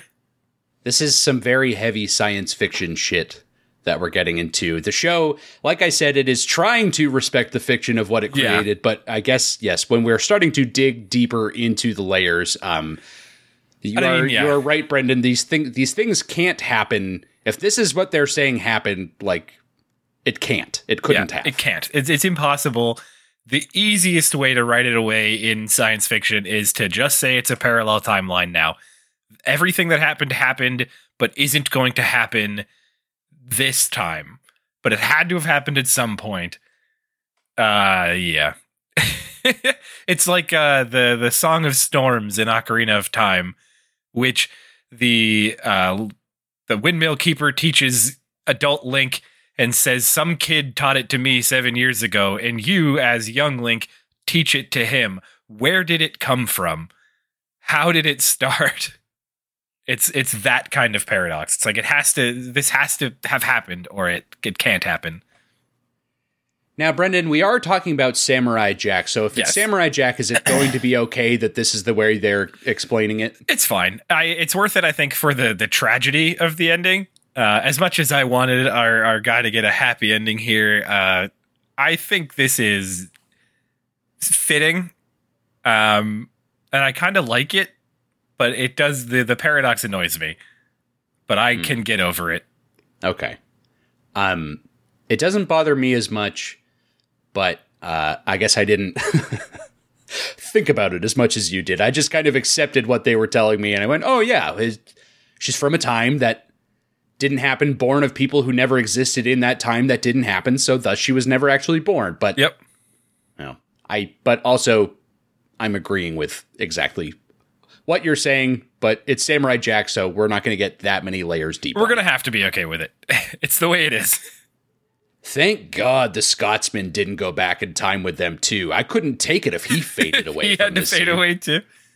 What if he didn't? What if I'm not feeling so good? Ashi fades away, and then Jack, panicked, turns to the Scotsman. He goes, "No, I got nothing to do with Aku. I'm fine." I wasn't. Yeah, he didn't affect me. Yeah, it's very tragic. Jack had earned this ending to his life, but it's like the final sacrifice of Samurai Jack. At the same time, the final act of revenge from Aku, who isn't even like actively doing this, but because of him, like Aku is now, Jack had already said he had taken everything away from him that he ever had. And then when he finally got it back, it took away the one thing that he finally seemed like he did want to have. Yeah. So, and it kind of is a callback to his fear of, from the last episode where he tells her he doesn't want her to be just a memory. Right. So yet here we are. If his other memories can become realities again, like there's a price to pay for that, unfortunately. Yep. Although if she never existed, he never met her, so he doesn't have those memories, but Brandon, stop. No. You can't do this to the people. Their heads are exploding. So is mine. I'm tongue twisted just trying to keep up with you here. Anyway, she's gone. It's sad. Yep. It's very sad.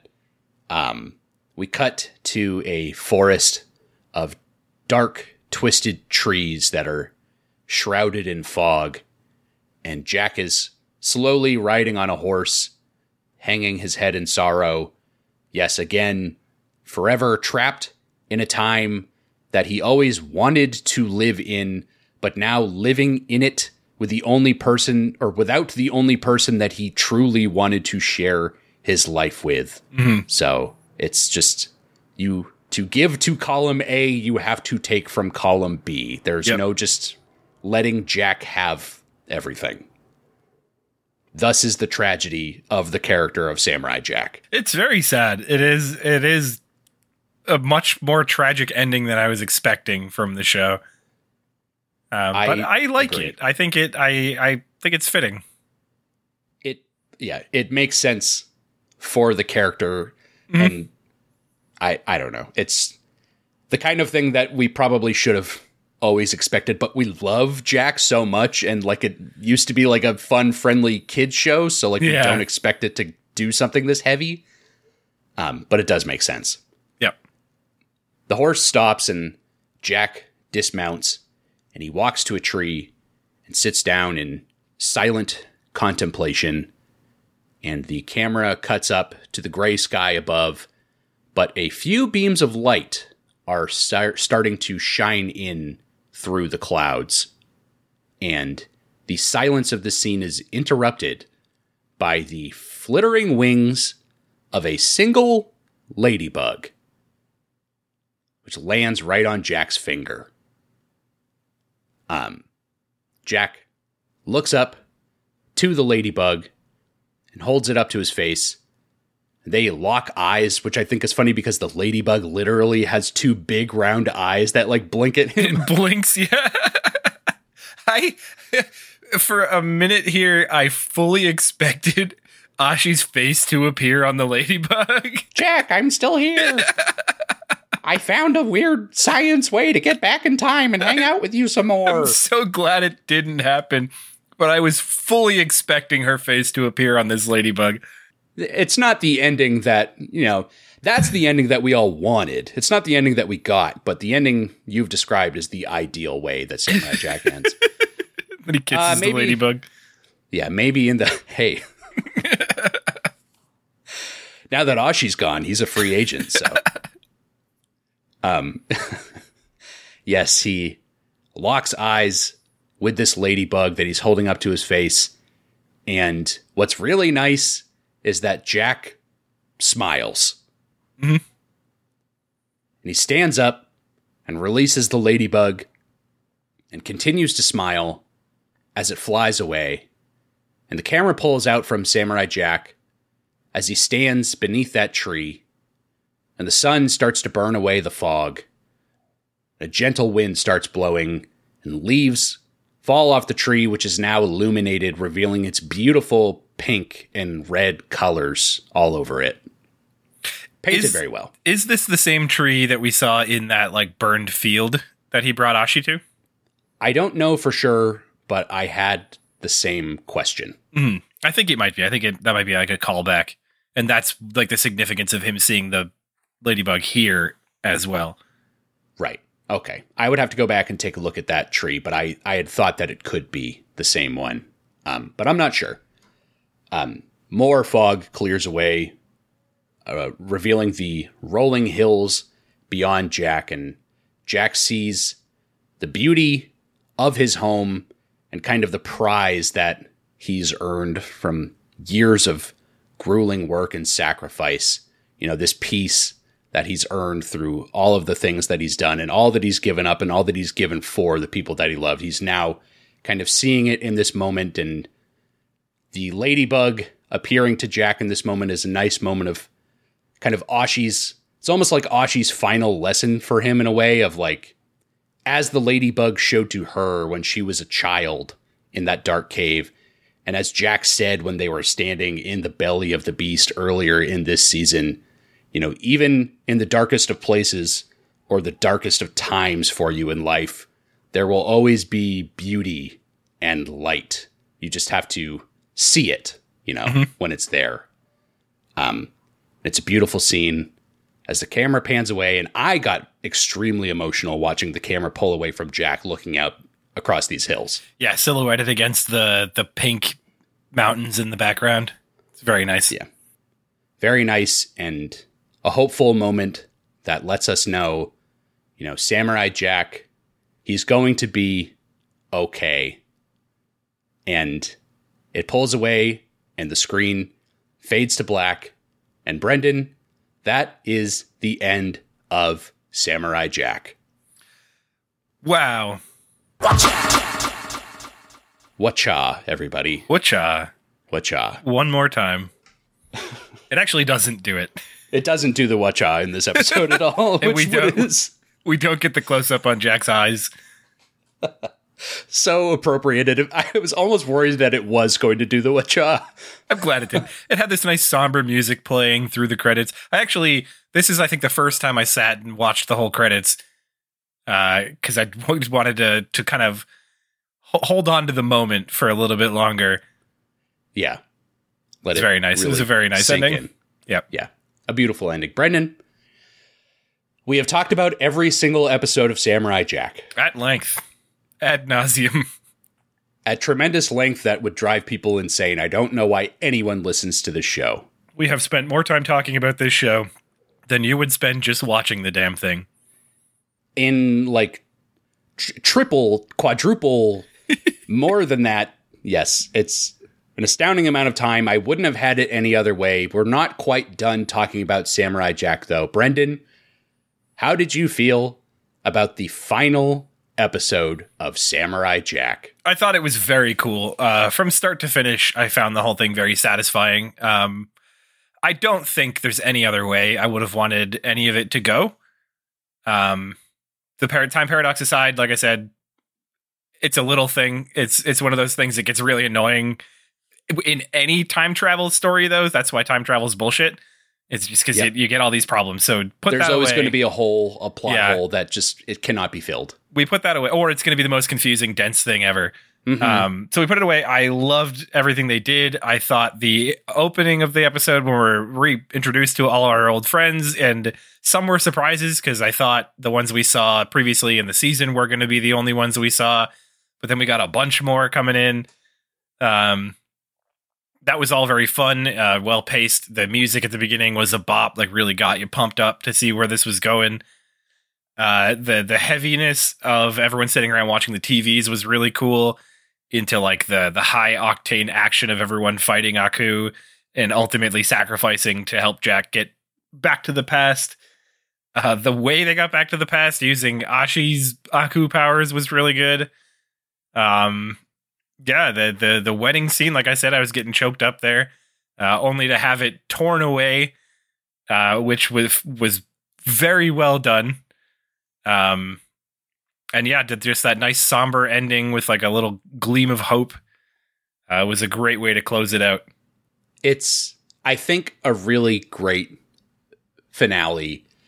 I have most of the same thoughts you had, like getting super psyched up watching like the original intro of Samurai Jack being portrayed on a television screen to all of Jack's friends in the world, and that being like a call to action for them to go and save him was radical. I feel like we say it a lot, and we might have been saying it a lot more recently too, but that was probably the best thing the show's ever done. One of the coolest things it has ever done. Definitely a top 3 moment, I would say. I did not see it coming at all, but the second it popped up on that screen, I was like, oh my God, they're doing it. Yes. Yeah, that ruled. I think the explanation of how Jack goes back to the past, I like. I especially like that it requires him to have help.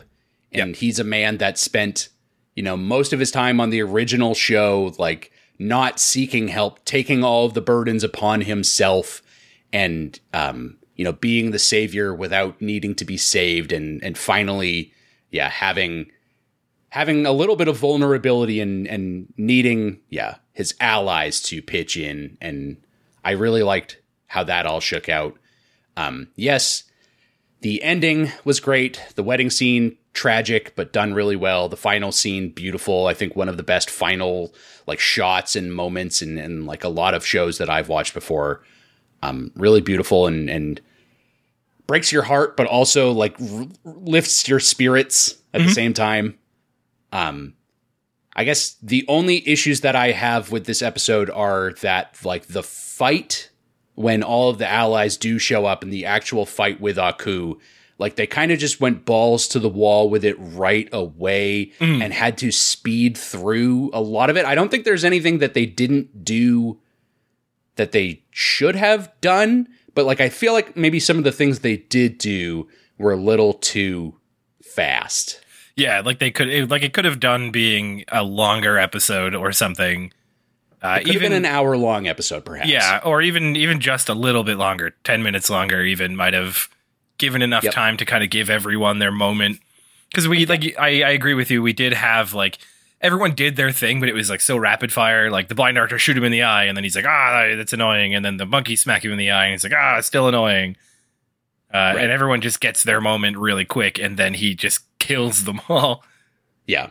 They all get in their shot, and we get to go, yeah, they did the thing. Yeah. But those are like brief like rushes of serotonin, and then it's back to whatever else.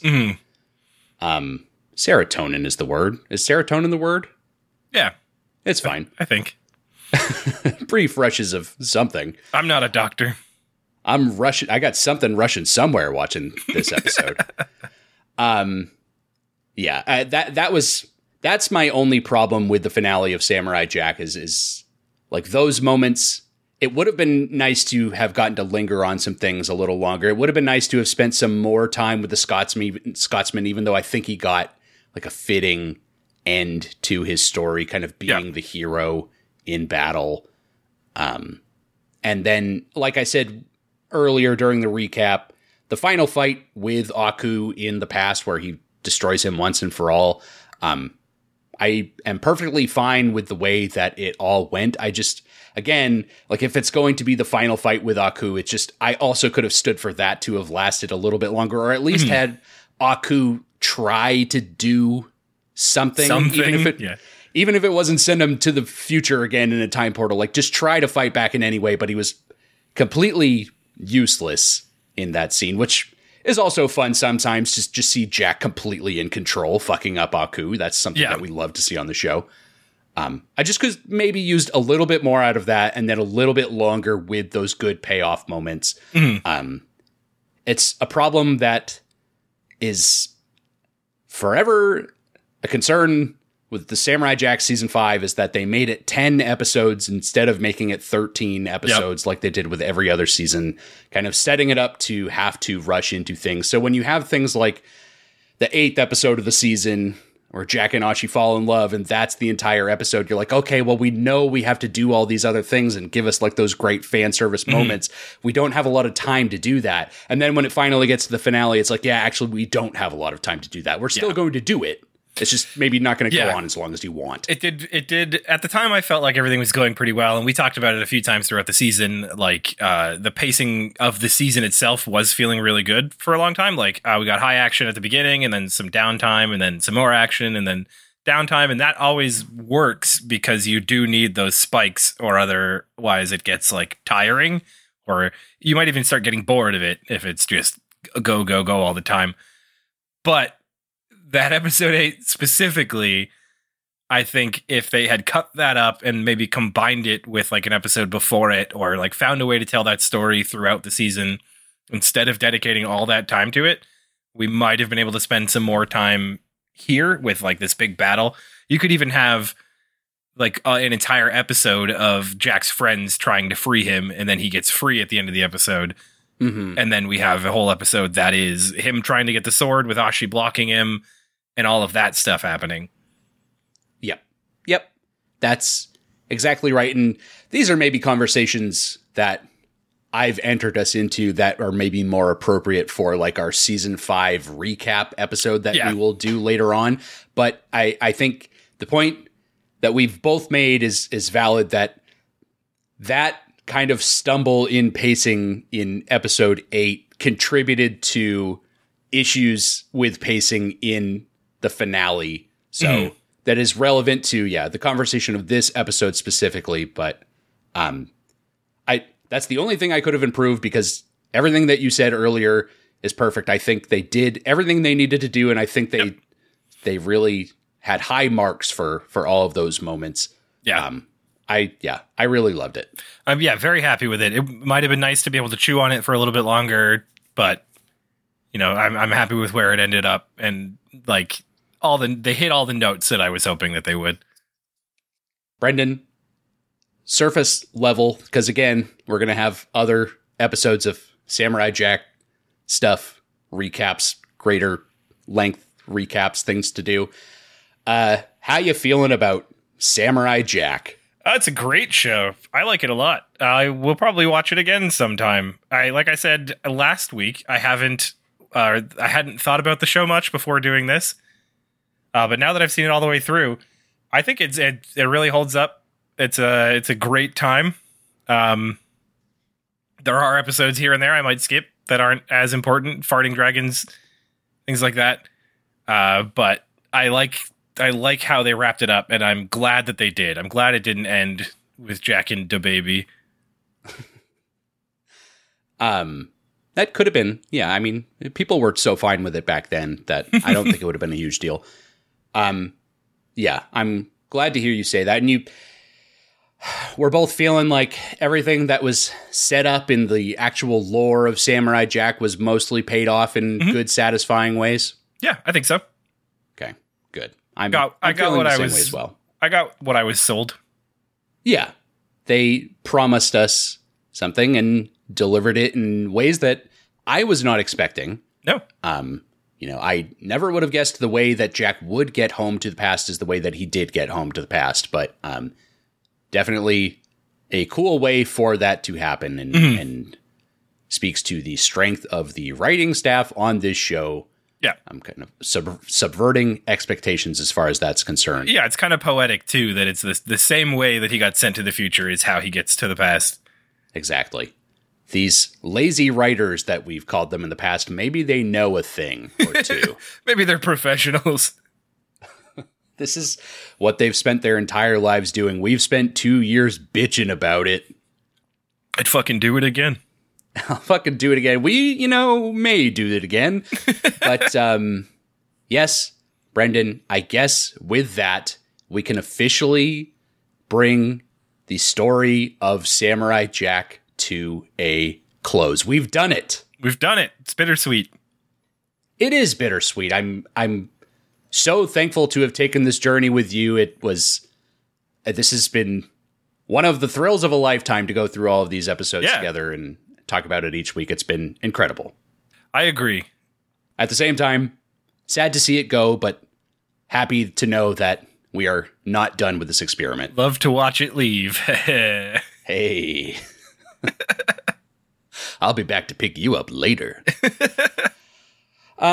Yes, Brendan, Samurai Jack is over. We've talked about each episode. That doesn't mean our Samurai Jack content is done. I can think of 4 more episodes of Samurai Jack content that we need to do. We got a little bit more coming for you to tide you over while we figure out what's next. We will figure that out eventually, but the Samurai Jack story for us continues on, starting next week with the entire recap of season 5, specifically of Samurai Jack. We will be going through what were our favorite episodes, what were our least favorite episodes. It seems to me, Brendan, that it turned out that in a season we were afraid was going to have some stinkers in it. That didn't ever seem to really happen. No. Even when it stumbled, I still thought it was very strong. Yep. Agree. We will be going through all of that next week. So if you have any thoughts on season 5 of Samurai Jack, including the finale that we just discussed, gotta recap at gmail.com is the email address.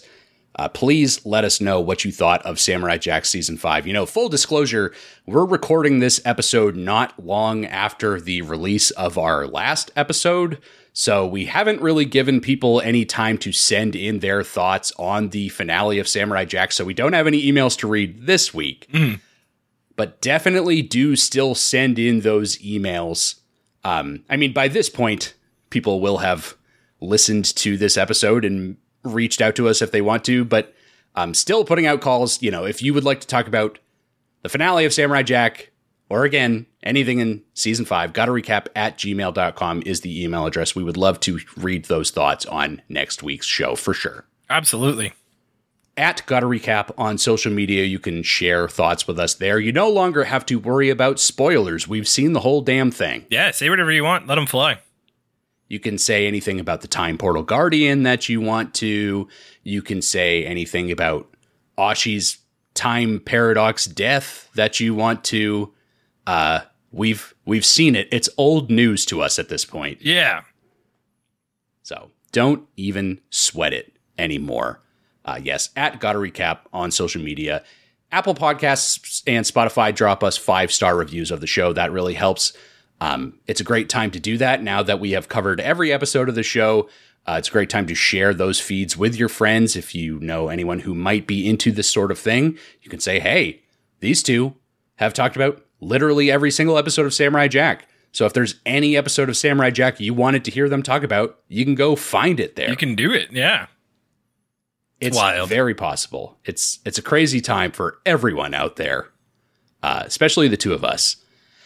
And yes, there is more to come. We're not sure still what will be the next project of ours, but rest assured, the Gotta Recap podcast, it may be over the form you may know it as now, may be coming to a close, but this train is still rolling strong, and we live to serve. We will continue to be there for you. Keep those apps tuned to this feed to stay updated.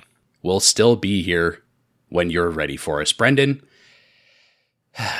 I'm not going to do any sort of stupid pun to carry us out of the episode. That feels inappropriate because I'm not trying to set us up for any future episode of Samurai Jack. We don't have to do that anymore. Thank God. I know. But whenever we start whatever's next, I think that tradition will carry over. I hope so.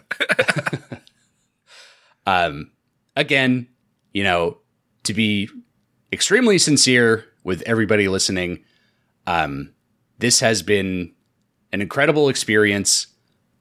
Just, speaking for myself, Brendan, I'll let you, say whatever's on your mind as well. But this has been really one of probably the greatest creative project I've ever been a part of myself. And it's been extremely rewarding to get to speak with you every week about all of these episodes of the show that I ended up loving more this time than I had previously.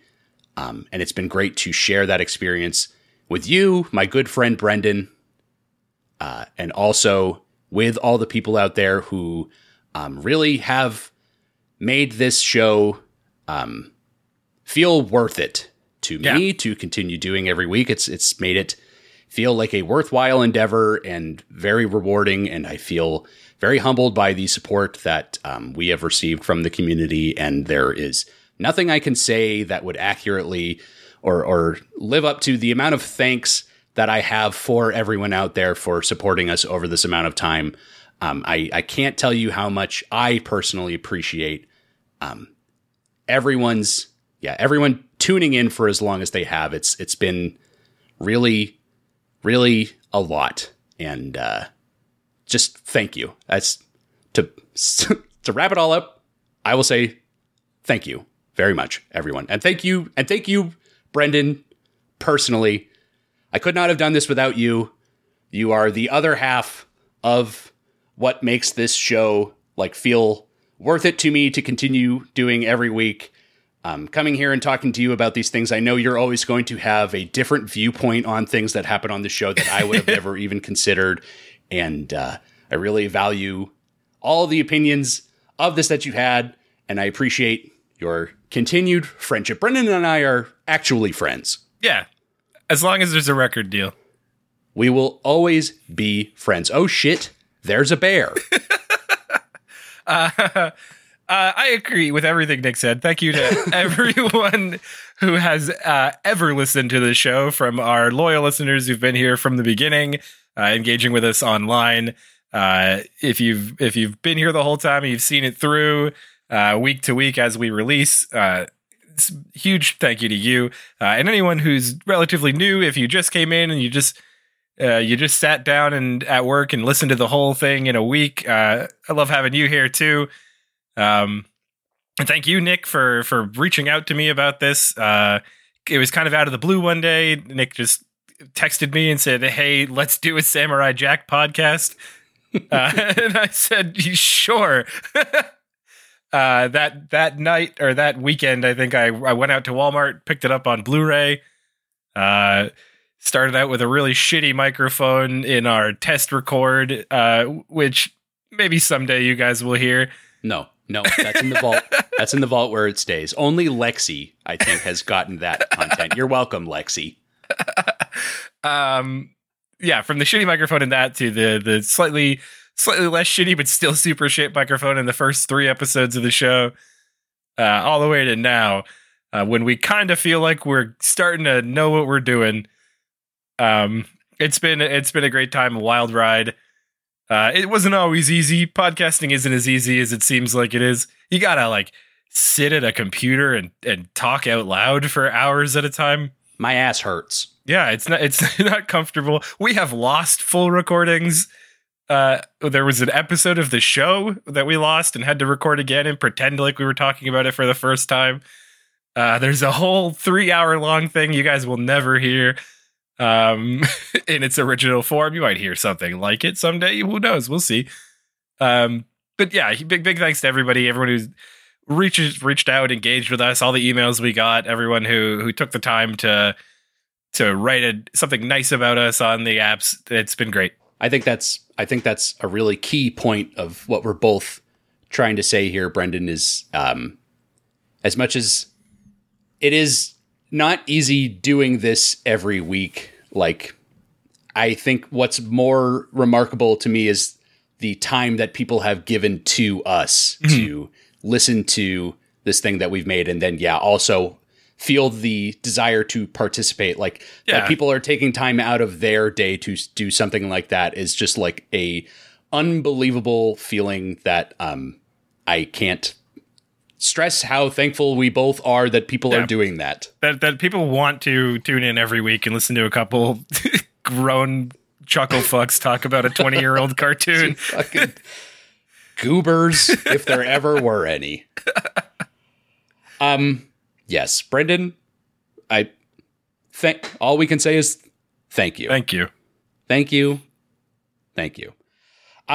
Okay, that is it. That is it, Brendan. That is it for Samurai Jack. That's it. Well, it's also not it. We've said this. This is now like the 6th time I've said that. There's more to come. We've covered every episode of the show, but we still have things to talk about. So definitely keep your eyes posted on your feeds if you want to hear more about Samurai Jack. Yes. Please. Brendan, let's wrap this up. Once again, for the last time in the Samurai Jack history, thank you all so much for listening. Goodbye. Thank you very much, and I cannot emphasize this enough. Bye.